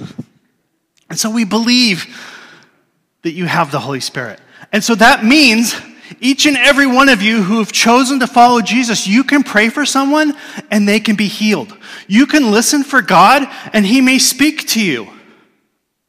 He might give you a vision for somebody and like say, hey, here's this picture. And I want you to share this beautiful picture that I've given you with someone so that they can be encouraged and edified and lifted up. There may be a miracle that happens because you have chosen to follow Jesus and he wants to use you to change someone's relationship. I honestly believe, I believe that restoration of broken relationships is way more of a miracle than like a healing of somebody's eye or their back or a limb growing. Because sometimes relationships are so broken, especially family relationships. Sometimes family relationships they're so destroyed. And a lot of times there's good reason they're destroyed. I mean, a lot of times significant harm has occurred and has happened. But God can do something in us to heal us so that those broken parts of us can be restored. And guys, that's miraculous. That is a miracle. Like, I would rather see that happen than 10 Red Seas being parted. That somebody's heart gets healed. Because the Red Sea is temporal. Our hearts are eternal. Our souls go on. I was going to make a funny joke because like that there was like a Titanic, Celine Dion, heart going on. Anyway, it was in there. Hey, she's Canada's national treasure. Okay, continuing on. In John 14:16, Jesus tells his disciples that the Holy Spirit would come to us after he went to the Father. Let's look at that passage. These are the words of Jesus. And I will ask the Father, and he will give you another advocate to help you and be with you forever, the Spirit of truth. The world cannot accept him because it neither sees him nor knows him, but you know him. For he lives with you and will be in you. Remember what I was talking about before about the Holy Spirit being part of that package? From the words of Jesus, that is the truth. I will not leave you as orphans, but I will come to you. And I will ask the Father, and he will give you another advocate to help you and be with you forever. So this word advocate, in the Greek it's parakletos, so that the Holy Spirit is sometimes called the paraclete. The word's most basic meaning is advocate. It can also mean comforter, counselor, teacher, helper.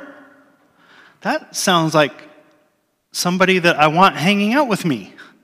That sounds like somebody I would like to have at my side. Somebody who's going to be my comforter and my counselor and my teacher and my helper. Like, that sounds fantastic. And they won't go away. Like, the session won't end and then I'm on my own. That sounds amazing. The Spirit will always stand by Christ's people and live in them. The Bible also says that when we are aware of and responsive to God's presence in our life, that He'll begin to change us from the inside out. And as the Spirit shows us the love of the Father, we learn to serve the Spirit of God rather than our own cravings and desires. Like, as Paul says, why is it that I do these things that I know I ought not do? Like, the Holy Spirit can step in and help us to deal with some of those things. These powerful drives that all of us have within us, for money, sex, power, they're all put in their proper perspective by the Spirit of God. Remember earlier on, Jesus referred to Him as the Spirit of truth? When I can see the truth of these things, it stops me in my tracks. When I am exercising my power over someone else, and the Holy Spirit pulls me up short and says, is that my way?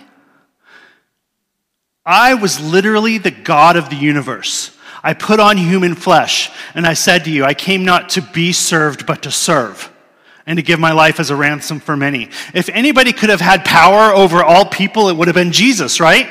And what did He do with that power? He served. He cared for others. He got on His knees and washed the disciples' dirty, smelly feet. That's what He did with all of His power. If you remember His temptation in the wilderness, the enemy said, look, I will give you all the world. All you have to do is bow down and worship me. And Jesus refuted him. The Holy Spirit can help us do the same. When we have the Spirit of God in us, we learn to walk in love and joy and peace, patience, kindness, goodness, self-control. We can do that through the power of the Holy Spirit. The Spirit is characterized by truth. He brings people, Scripture tells us, to the truth of God. It says it's by the Holy Spirit that we come to Christ. And He can also, when we ask Him to bring divine revelation, to shine God's light on a situation that we have or someone, or like if we're really struggling with somebody, maybe it's a friend or a family member or a coworker, or even the grumpy lady in the grocery store who's physically writing a check. Not that that frustrates me, it just happened to be there. But like when we're feeling that moment, right? The Holy Spirit can step in and give us empathy and show us how to love and teach us how to care and show us the truth of our situation. Because when the Spirit comes, everything changes. So let's read that. Acts 2, 1 through 4, the day of Pentecost. When the day of Pentecost came, they were all together in one place. Suddenly a sound like a blowing of a violent wind came from heaven and filled the whole house where they were sitting. They saw what seemed to be tongues of fire that separated and came to rest on each of them. And all of them were filled with the Holy Spirit and began to speak in other tongues as the Spirit enabled them. How insane would it have been to be in that room? Have you ever been in like a really strong wind, especially like when the ones that like, you know, the different air pressures hit the cold and the warm, and then they, like, it creates a circle, right? It creates a little mini tornado. Have you ever, like, as a kid, well, I don't know. I've always loved storms. I love weather. I like calm, sunny days are boring to me. I like weather, whether it's wind or rain or sleet or snow or what. I like weather. I live in Yakima, where we have like 300 days of calm, sunny days a year. Maybe that's why I like weather, because I don't get as much of it. But I love weather. And so as a kid, I remember being out on my grandparents' farm, and since it was fairly flat out there up on the hill, It was like a flat top hill. There, these dust devils would come up. And like when that happened, I would always go and like try and stand in the middle of it and let it like swirl around me, and then it would move and I'd chase it. And like I remember doing that as a kid because I loved the feeling of like just this wind kind of like storming around me. I imagine it was like that in that room. That the Holy Spirit came in and this wind just started whipping through the room in this like circle, and then these tongues of fire appeared and sat above their heads. And then they started speaking in all these other tongues, right? This is like exciting, crazy, amazing stuff. I mean, this is like how cool. Let's continue with the story.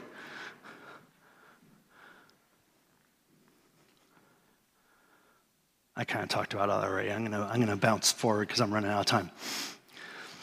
According to Ezekiel, the wind blows and brings life back to dry bones. The Holy Spirit can bring us life, kind of like the life we're hearing back there right now, which I absolutely love. But like the Holy Spirit can bring us life. It can breathe life into us. And he blows wherever he pleases. You hear it sound, but you cannot tell where it comes from or where it's going. And so is everyone born of the Holy Spirit. It says this in John 3:8. During Exodus, the period of Exodus, God also appeared to Moses as fire.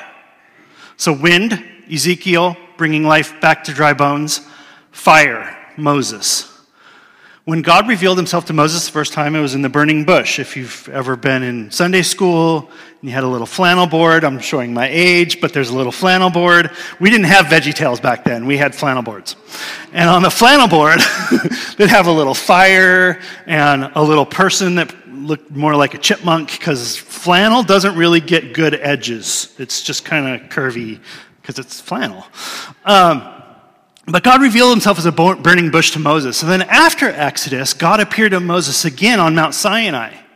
And again, God appeared in fire. Said he descended on it in fire. And then he gave the law to Moses. So the coming of the Spirit is marked. It marks the beginning of the church. This is when church really kicked off. Peter was there. Peter already had kind of some fire in him, right? As we read about Peter, he's the one with the sword in the garden. He's the one denying Christ. He's the one saying, Lord, let it not be. Like, Peter's kind of a, he's a little, in my head, I imagine Peter being kind of a passionate dude, right? Can you imagine Peter on the Holy Spirit? Like, that kicks off the church, okay? Because Peter's like amazing. The presence of the Spirit is what makes a person a Christian. This event fulfilled prophecies. It spoke of the last days that the Spirit would be poured out. So there's Old Testament prophecies that are being fulfilled here and continuing on today, we believe. When the Spirit of God enters us, not only does he change us personally, but he can change everything around us, our families, jobs, community, the whole world. It should come pouring out of us and into the world as we bring the kingdom. We've been teaching about the fruits of the Spirit on Sunday mornings and character. You can't reproduce the character of Jesus on your own strength. It just doesn't work. Like, trying to be like Jesus on my own is just not doable. It just doesn't. For me, at least, maybe some of you are like inherently so amazingly good that it works for you, but for Dusty, not so much. But like our New Year's resolutions, our personal willpower, our best intentions, it's just not enough. I mean, even in, the secular world of recovery, they recognize the need for higher power. Right? They recognize the need that as a normal human, you may not be able to do this on your own. So even if you're manufacturing your higher power, because some do, you need something outside of yourself because you just can't do it on your own. We know Jesus Christ, the Holy Spirit, can make significant and real change in us and through us. Only the Holy Spirit has the power to make those changes that God wants to make in our lives. Philippians 2:13 says this: God is working in you, giving you the desire and the power to do what pleases him. I want to read that one more time. And I want you to hold on to this, believe this, reflect on this, own this, acknowledge this. God is working in you, giving you the desire and the power to do what pleases him. It's through God, it's through the Holy Spirit that we can be made new, that we can be changed, that we can truly be a new creation in Christ Jesus, that we can be better than we are now, that we can be more like Jesus. To be a Christian, to have that identity means to be Christ-like, to be like Christ. That's it. All this other crud that we attach to it is not part of the simple gospel of Jesus Christ. It's to become more like Jesus every day. Each day, being changed, being transformed, the Holy Spirit working on us and changing us to make us more in his image. We've got to be more like Jesus. That's why we spend so much time and energy and theology and study and effort here at the Vineyard to know Jesus, because he is the center of our faith. Jesus is it. We in Vineyard we have this thing called a center set theology. I'm going to just give a super Reader's Digest version of a much bigger thing.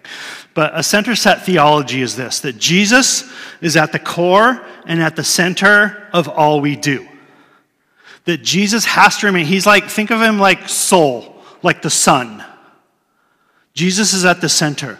And everything else moves and circles and gravitates around Jesus. So when we're helping the poor, when we're serving our community, when we're meeting someone for counseling, when we're praying for somebody, when we're picking up our neighbor because they can't get to a medical appointment by themselves, all these things we do. At the center is Jesus. We should be doing it unto Christ. We should be doing it because we love Jesus, we're grateful for all he did for us, and we want to serve him. That he's our center. And that center can have many different expressions, because each of you are uniquely called by God, by the Holy Spirit, to bring God's kingdom to bear into your communities. Whether it be your faith community here, whether it be your work community, whether it be your family community, whether it be your friend community, God has empowered you and given you special purpose in being through the power of the Holy Spirit to bring God's kingdom to bear. And if we can simply join in with him, it says in Philippians, God working in you, giving you not just the desire, but also the ability, the power, the ability to do what pleases him. Keeping Jesus at the center. That's a center set. Our center is set. And then those different expressions are, okay, my Catholic friends across the street, loving and serving Jesus, taking care of their community. If they're keeping Jesus at the core, they're part of my family. My friends up at Yakima Foursquare, they're keeping Jesus at the core, part of my family. My friends at First Baptist, keeping Jesus at the core, they're part of the family, right? The Holy Spirit using us, those of us who have chosen to follow Jesus, as long as we're keeping Jesus at the center. We can have so many different expressions of that. This happens to be my expression. Well, I remember, I was raised Catholic. For those of you who don't know me, I was raised Catholic. I was in Foursquare for 16 years. I was out of church for about 5 years or so. Sitting in the back, because that's what you do. I sit in the back. A new church, that's where you go. That's what I always do. And I remember my friend Keith Mears was teaching that Sunday morning. Wayne Purdom was our pastor back then. This was roughly 20 years ago. And Chris and I had we went back to Foursquare originally. We went out to Westside Baptist. We went to some other churches, and they were all good. We went to Stone Church, and they were great. Nothing. I mean, they were serving Jesus. They were trying to take care of their community. They were good. But when we came here, it was one Sunday, 20 years left. I knew, like God, the Holy Spirit was like, and it felt like home. It felt, I don't even really have words for it to this day. It's just, and it was the Holy Spirit, was just like, you're here. Like, you just, I don't have the right language to tell you. I have language to describe it. It felt like home, and it has been home. And as these last couple decades have progressed, I figured that I was actually like a vineyard person before I was ever had stepped foot in a vineyard. Wait, I don't have to wear a suit on Sunday morning? That's amazing. Are you kidding me? We had this thing, because I was on pastoral staff at another church, and there was this thing that our lead pastor always told us. He's like, if you have any issues or problems that you're dealing with, you don't after you pass through that door. And you have to be on your game and perfect, and you got to have it together, and there may be other people too, but it better not be you. I mean, that was kind of where what I was taught. And I tell you how many times I've seen the pastor up front lose it and bawl. And God bless that, right? Because if you can't cry in church, if it's not safe to be broken in a church, I mean, Jesus said what? He didn't come for the healthy, but for the broken, right? Anyone else raise their hand that there's sickness and brokenness inside of you? I've got it. So this is my place, and you are my people. And the Holy Spirit joins us together, draws us together, the unity of God, and we're a family. It's through the Holy Spirit. Acts. Now there were staying in Jerusalem God-fearing Jews from every nation under heaven. When they heard this sound, a crowd came together in bewilderment, because each one heard their own language being spoken. Amazed, they said, "Aren't all these who are speaking Galileans? How is it then that each of us hears them in our language? Parthians, Medes, Elamites, Mesopotamia." This next one I have a hard time pronouncing. Pamphylia, something. I have a hard time with that one. Egypt and parts of Libya near Cyrene, visitors from Rome, converts to Judaism, Cretians and Arabs. We hear declaring the wonders of God in our own tongues. Official documents and papers were written in Greek from countries as far apart from Persia to Spain, Africa to Gaul, which Gaul was kind of like Western Germany, by the way, if you're kind of trying to track that. So Southern Europe, most people were multilingual and could speak multiple languages, unlike most Americans. But they could also speak a local language, area, a dialect. The Holy Spirit enabled people who were in that room to speak fluently praise to God in their local little dialect. Insane. That's amazing. That's what happens when the Holy Spirit steps in and God changes things. Every church in our Yakima community is unique, like I was saying before. In our community, I'd love for us to do opportunities to pray for people who are experiencing brokenness and pain, heartache, that the needs of as followers of Jesus, that's what he called us to. And it's not easy. And I don't pretend that it's easy. Following Jesus can be really, really, really hard if you're doing it right. It can be so difficult. I mean, because our way, we want our rights. We want our position, our needs met. We want our comfort primary. way. And it's pretty anti-American. Because in the U.S. and, honestly, most other countries, like the purpose is to get ahead, right? Accumulate stuff. He who dies with the most toys wins. I might have had that bumper sticker on my truck at one point in my youth. It's like that's our culture, right? Is like if I can find enough luxuries, joys, and entertainment to keep myself comfortable, then I won't have to deal with those things that are hard, or like put myself out there to somebody else. But Jesus tells us that that's not his way. And I'm not saying go sell all your stuff and go to Africa. I'm not saying that God doesn't want you to have income, and even a good income. I'm not saying those things. People like to have this black and white, like you either give up everything or you just pursue money. And that's like silly.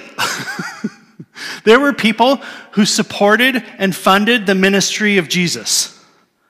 And they were necessary for Jesus to do what he had to do.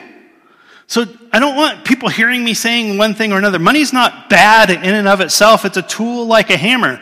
I can use a hammer to build a house, or I can use a hammer to crush someone's skull. The hammer's the hammer.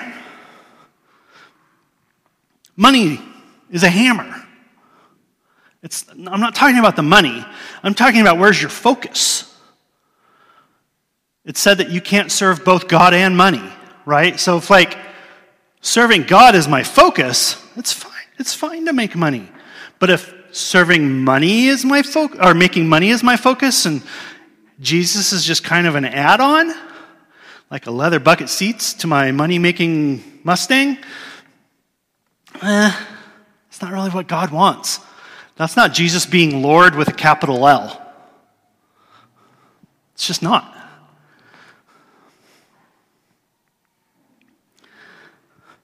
So as we're in our communities, as we're looking at bringing God's kingdom to bear, I want you to practice this six-word question that we can ask other people. May I pray for you now? I mentioned a couple weeks ago that I was in my staff room at the school. I had injured my shoulder, and one of my coworkers asked me if she could pray for me. So we stopped in the middle of the copy room, and she laid hands on my shoulder, and she prayed for me, and we stood there praying, and people were walking by. This last week, I think it's okay to tell this story. Sorry, I'm processing. Yeah, we were on lunch. It's fine. One of our administrators is going to another school, and he's a great guy. He's so cool. He's just an awesome guy, and he's a Christian. Many of us, I would actually argue, probably most of our staff at the school I work at are followers, are believers of Jesus. And so he made the announcement, told everybody that he was going to be leaving. And then one of our vice principals said, anybody who wants to stick around, this is the end of our meeting. Anybody who wants to stick around and feels like you want to, we're going to pray for Joel. Dang it, I said his name. I was trying really hard to be whatever. It's fine. Anyway, we're praying for our administrator who's going to another school to work. And so we all start praying, and there's probably about 20 of us, staff members, paraeducators, teachers, office administrators, principals, and we laid hands on him and we prayed for him in the middle of our gym. And we probably prayed for about a good 20 minutes or so, and just kind of were together and praying for him. But people like to tell us that God's not in school, which is a word that I won't use on a Sunday morning, but it starts with bull, and it ends with something else. And, it's just not true. I can tell you, and, he came up and he talked to me a couple days later, and he's like, we were talking just a little bit, and we're like, we really felt the presence of God there in the middle of our gymnasium as we were all praying for him and asking God to bless him as he's going on to his next assignment. And it was just because the invitation to pray was there. And so we gathered and we prayed. There are way more of us out there, and way more, and we're from all kinds of different faith traditions. We've got Catholics and Baptists and Pentecostals and evangelicals, and like we're all over the place, like those of us, because it's a pretty big staff, and so we go to all kinds of different churches. Nobody was checking their church card before they prayed with each other. We follow the same Jesus. We have the Holy Spirit inside of us. There is way more that unites us as followers of Jesus than separates us. And yet we let the world create all these divisions between us. And it's wrong. And you know what? It's more than wrong, it's evil. And I would argue it is a plan of the devil, of the enemy that is active to separate us and to divide us and to get us into our little corners so that we can't work together and we can't team up to bring God's kingdom. And we let him, and it ticks me off. I'm serious, like it makes me mad. Because we let the enemy divide us, and there's so much more that unites us. Anyway, we should always be ready to ask this question. May I pray for you? May I pray for you? So God's kingdom can break in. In the Vineyard, we have this little thing called the 5-step prayer model. I'm going to do a super short Reader's Digest version of this. But it's kind of a basic framework that we have. This isn't the only way you can pray for somebody. It's not a formula. It's not the law.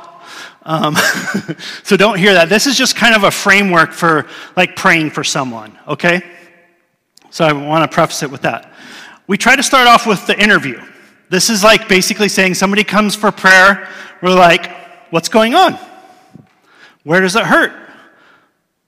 What's painful? This is not a detailed medical interview. My friend Aaron, the doctor, could probably like do one of those. I'm not him. Now, if they have a problem with their computer, that I could maybe diagnose, but not medical. It's kept simple and to the point. Tell me what's going on. And as you listen to the person describe their pain, as one of God's children, you have the capacity to listen to the person and the Holy Spirit at the same time. So as they're speaking to you, be listening for God. Holy Spirit, what's going on with this person? What are they dealing with? What's happening? And this short little interview can lead you to the second step. A diagnostic decision. This sounds really fancy. It's not. It basically means, what are we going to do? So why does this person have this condition? What are they wrestling with? What's going on with them? We listened to them. They told us. They explained their need. And now we're asking God about the cause.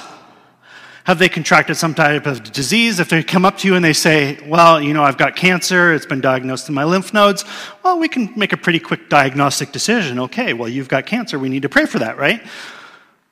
But it may be something else. Have they hurt themselves? Are they experiencing the effects of sin in their life? If I'm struggling with significant alcoholism and I'm having issues with my liver, those two things might be connected, things like that. Or it could be like sin itself. Like did you know that they have scientifically proven through medicine that if you are somebody who really struggles with anger and rage, that there are physiological responses in your body of increased blood pressure and heart disease because you live with anger? Like there are physiological responses to the sin in our life. Like your body will express what you're wrestling with. Is the root of their pain emotional, demonic, physical? Listen for the Holy Spirit for insight. And ask him, what do I do? God, as I'm praying for this person, what do I do? What do I do in this circumstance? And this moves us to the third step. What kind of prayer am I praying? What will help this person? Because our focus, as I said at the very beginning, should be in respecting the Imago Dei, the image of God in them. Respecting the person, respecting who they are, having respect both for God and the person in front of us. So what kind of prayer will help this person?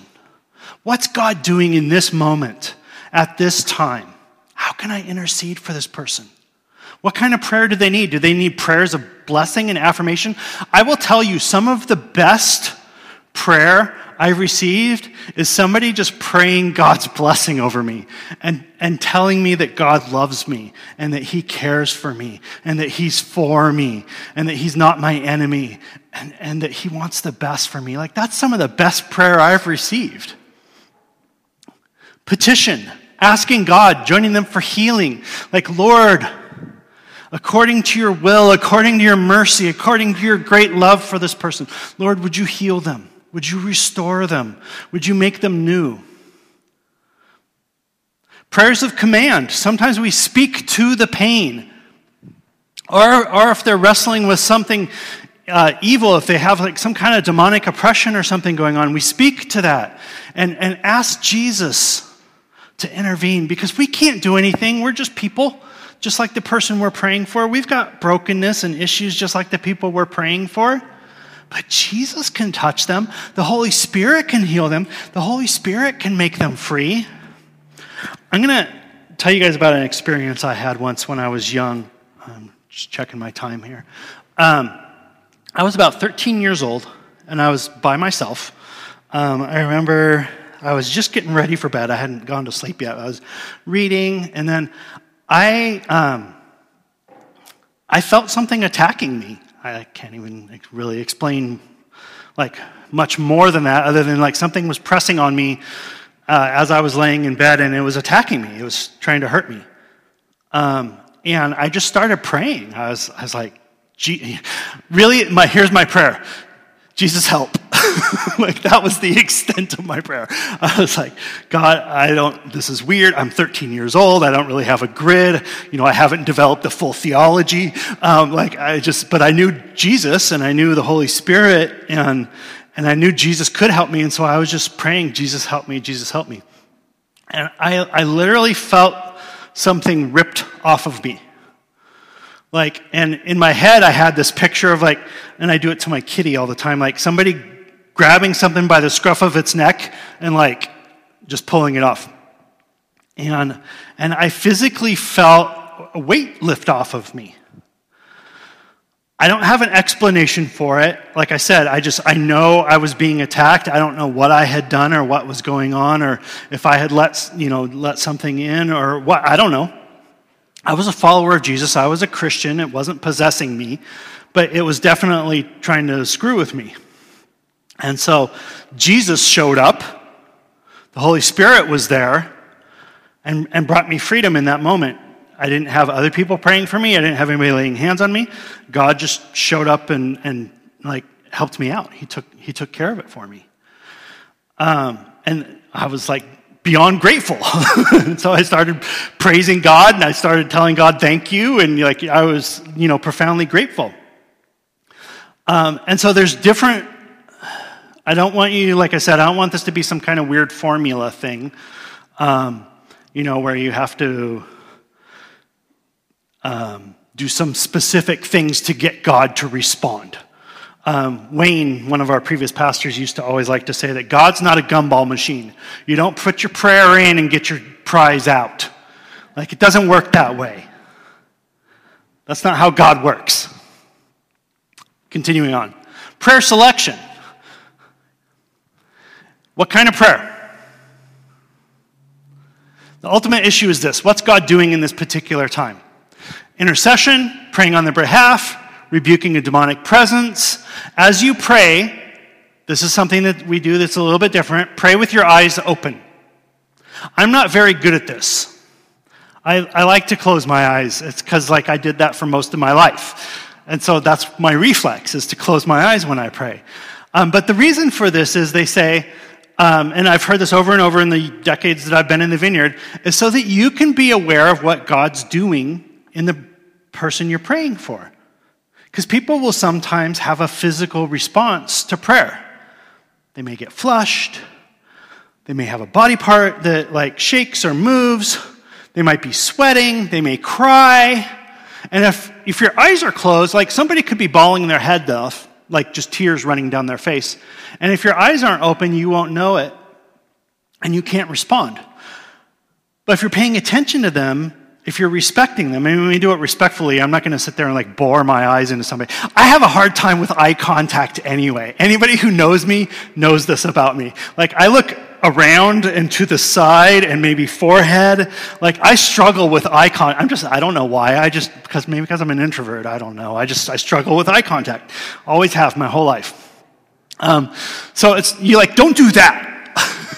Even if you're one of those eye contact people, don't do that. But be aware of how they're responding to the prayer. Let's see. Then engagement. We should ask people, how is this going? Like, as we're praying for you, how are you doing? Like, usually as you're praying for somebody, there's a lull in the time of prayer. There's some space that develops. And this is a really good time to ask, how are you?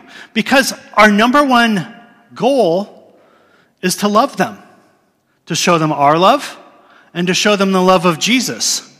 And if it's painful, if it's difficult, if they're really struggling with this, we should know that, and not like if somebody has something hurt, you don't keep like poking at it, right? It might be time to back off, or maybe God's doing something and they're getting some freedom and it's time to press in. But you don't know unless you have a conversation.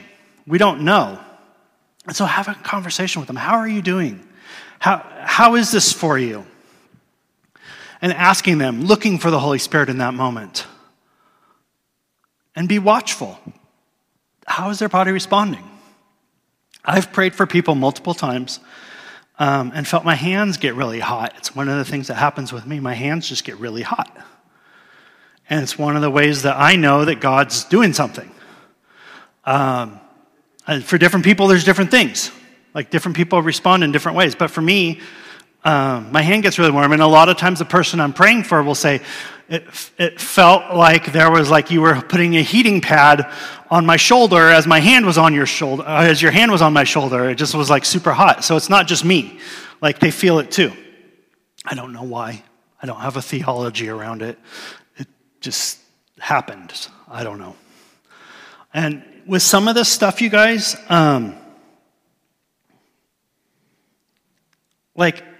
Scripture doesn't explicitly tell us every single bit of nuance of when we pray for people or how the Holy Spirit shows up. I can promise you all of the disciples sitting in that upper room had no concept of a giant wind starting to blow and tongues of flame shooting down. They didn't have a theology for that, right? And then they started speaking in other tongues. They probably weren't prepared for that. Jesus hadn't really prepared them for that. So sometimes when God shows up, he's God. He's not a trained poodle. God's going to do what God's going to do. And sometimes it's messy, and sometimes it doesn't look the way we expect it, and that's okay.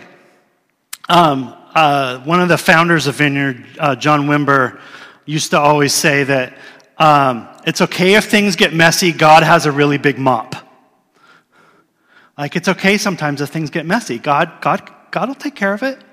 Like if our hearts are, as I said, kind of mid-message, if we're Christ-centered, if Jesus is at our core, if our heart and intent is to keep Jesus at the core of everything that we do, it can look different. It can look a little strange to other people.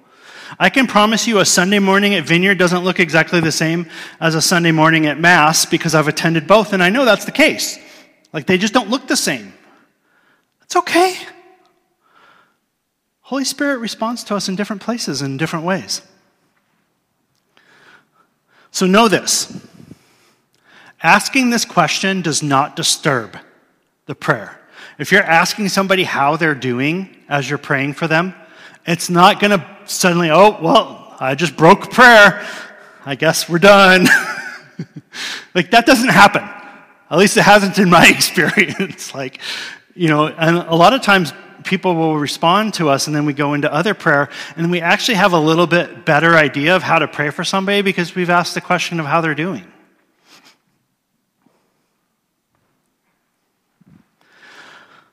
Post-prayer. So after we're done praying, it begs the question, okay, what do I do now? So the person just got prayed for. What do we do? What do I do with that?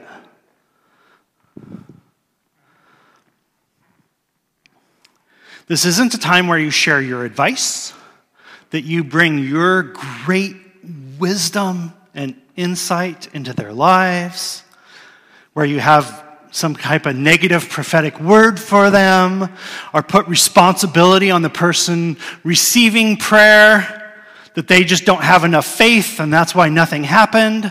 It's not how God works. It's ugly. Matter of fact, I've seen that push people away from Jesus, not to him.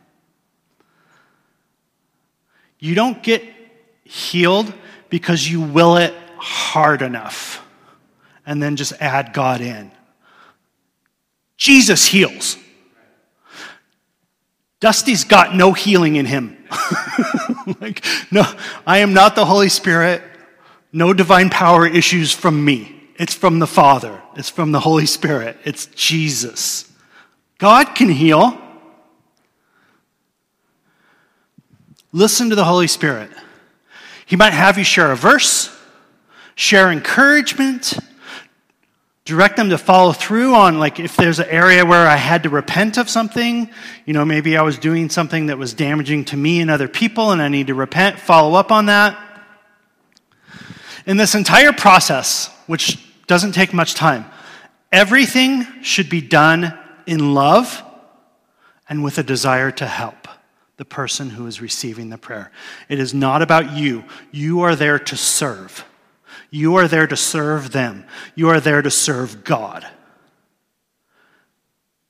It's one of the most amazing things you can do, to put yourself in a place of humility and love for them and allow God to use you to pray for them. The person receiving the prayer, you want them to have freedom, peace, joy. Like, that's why we pray for people.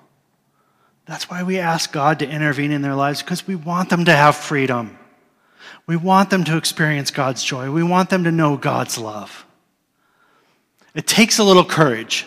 It takes a sensitive heart to allow the Holy Spirit to guide us and direct us.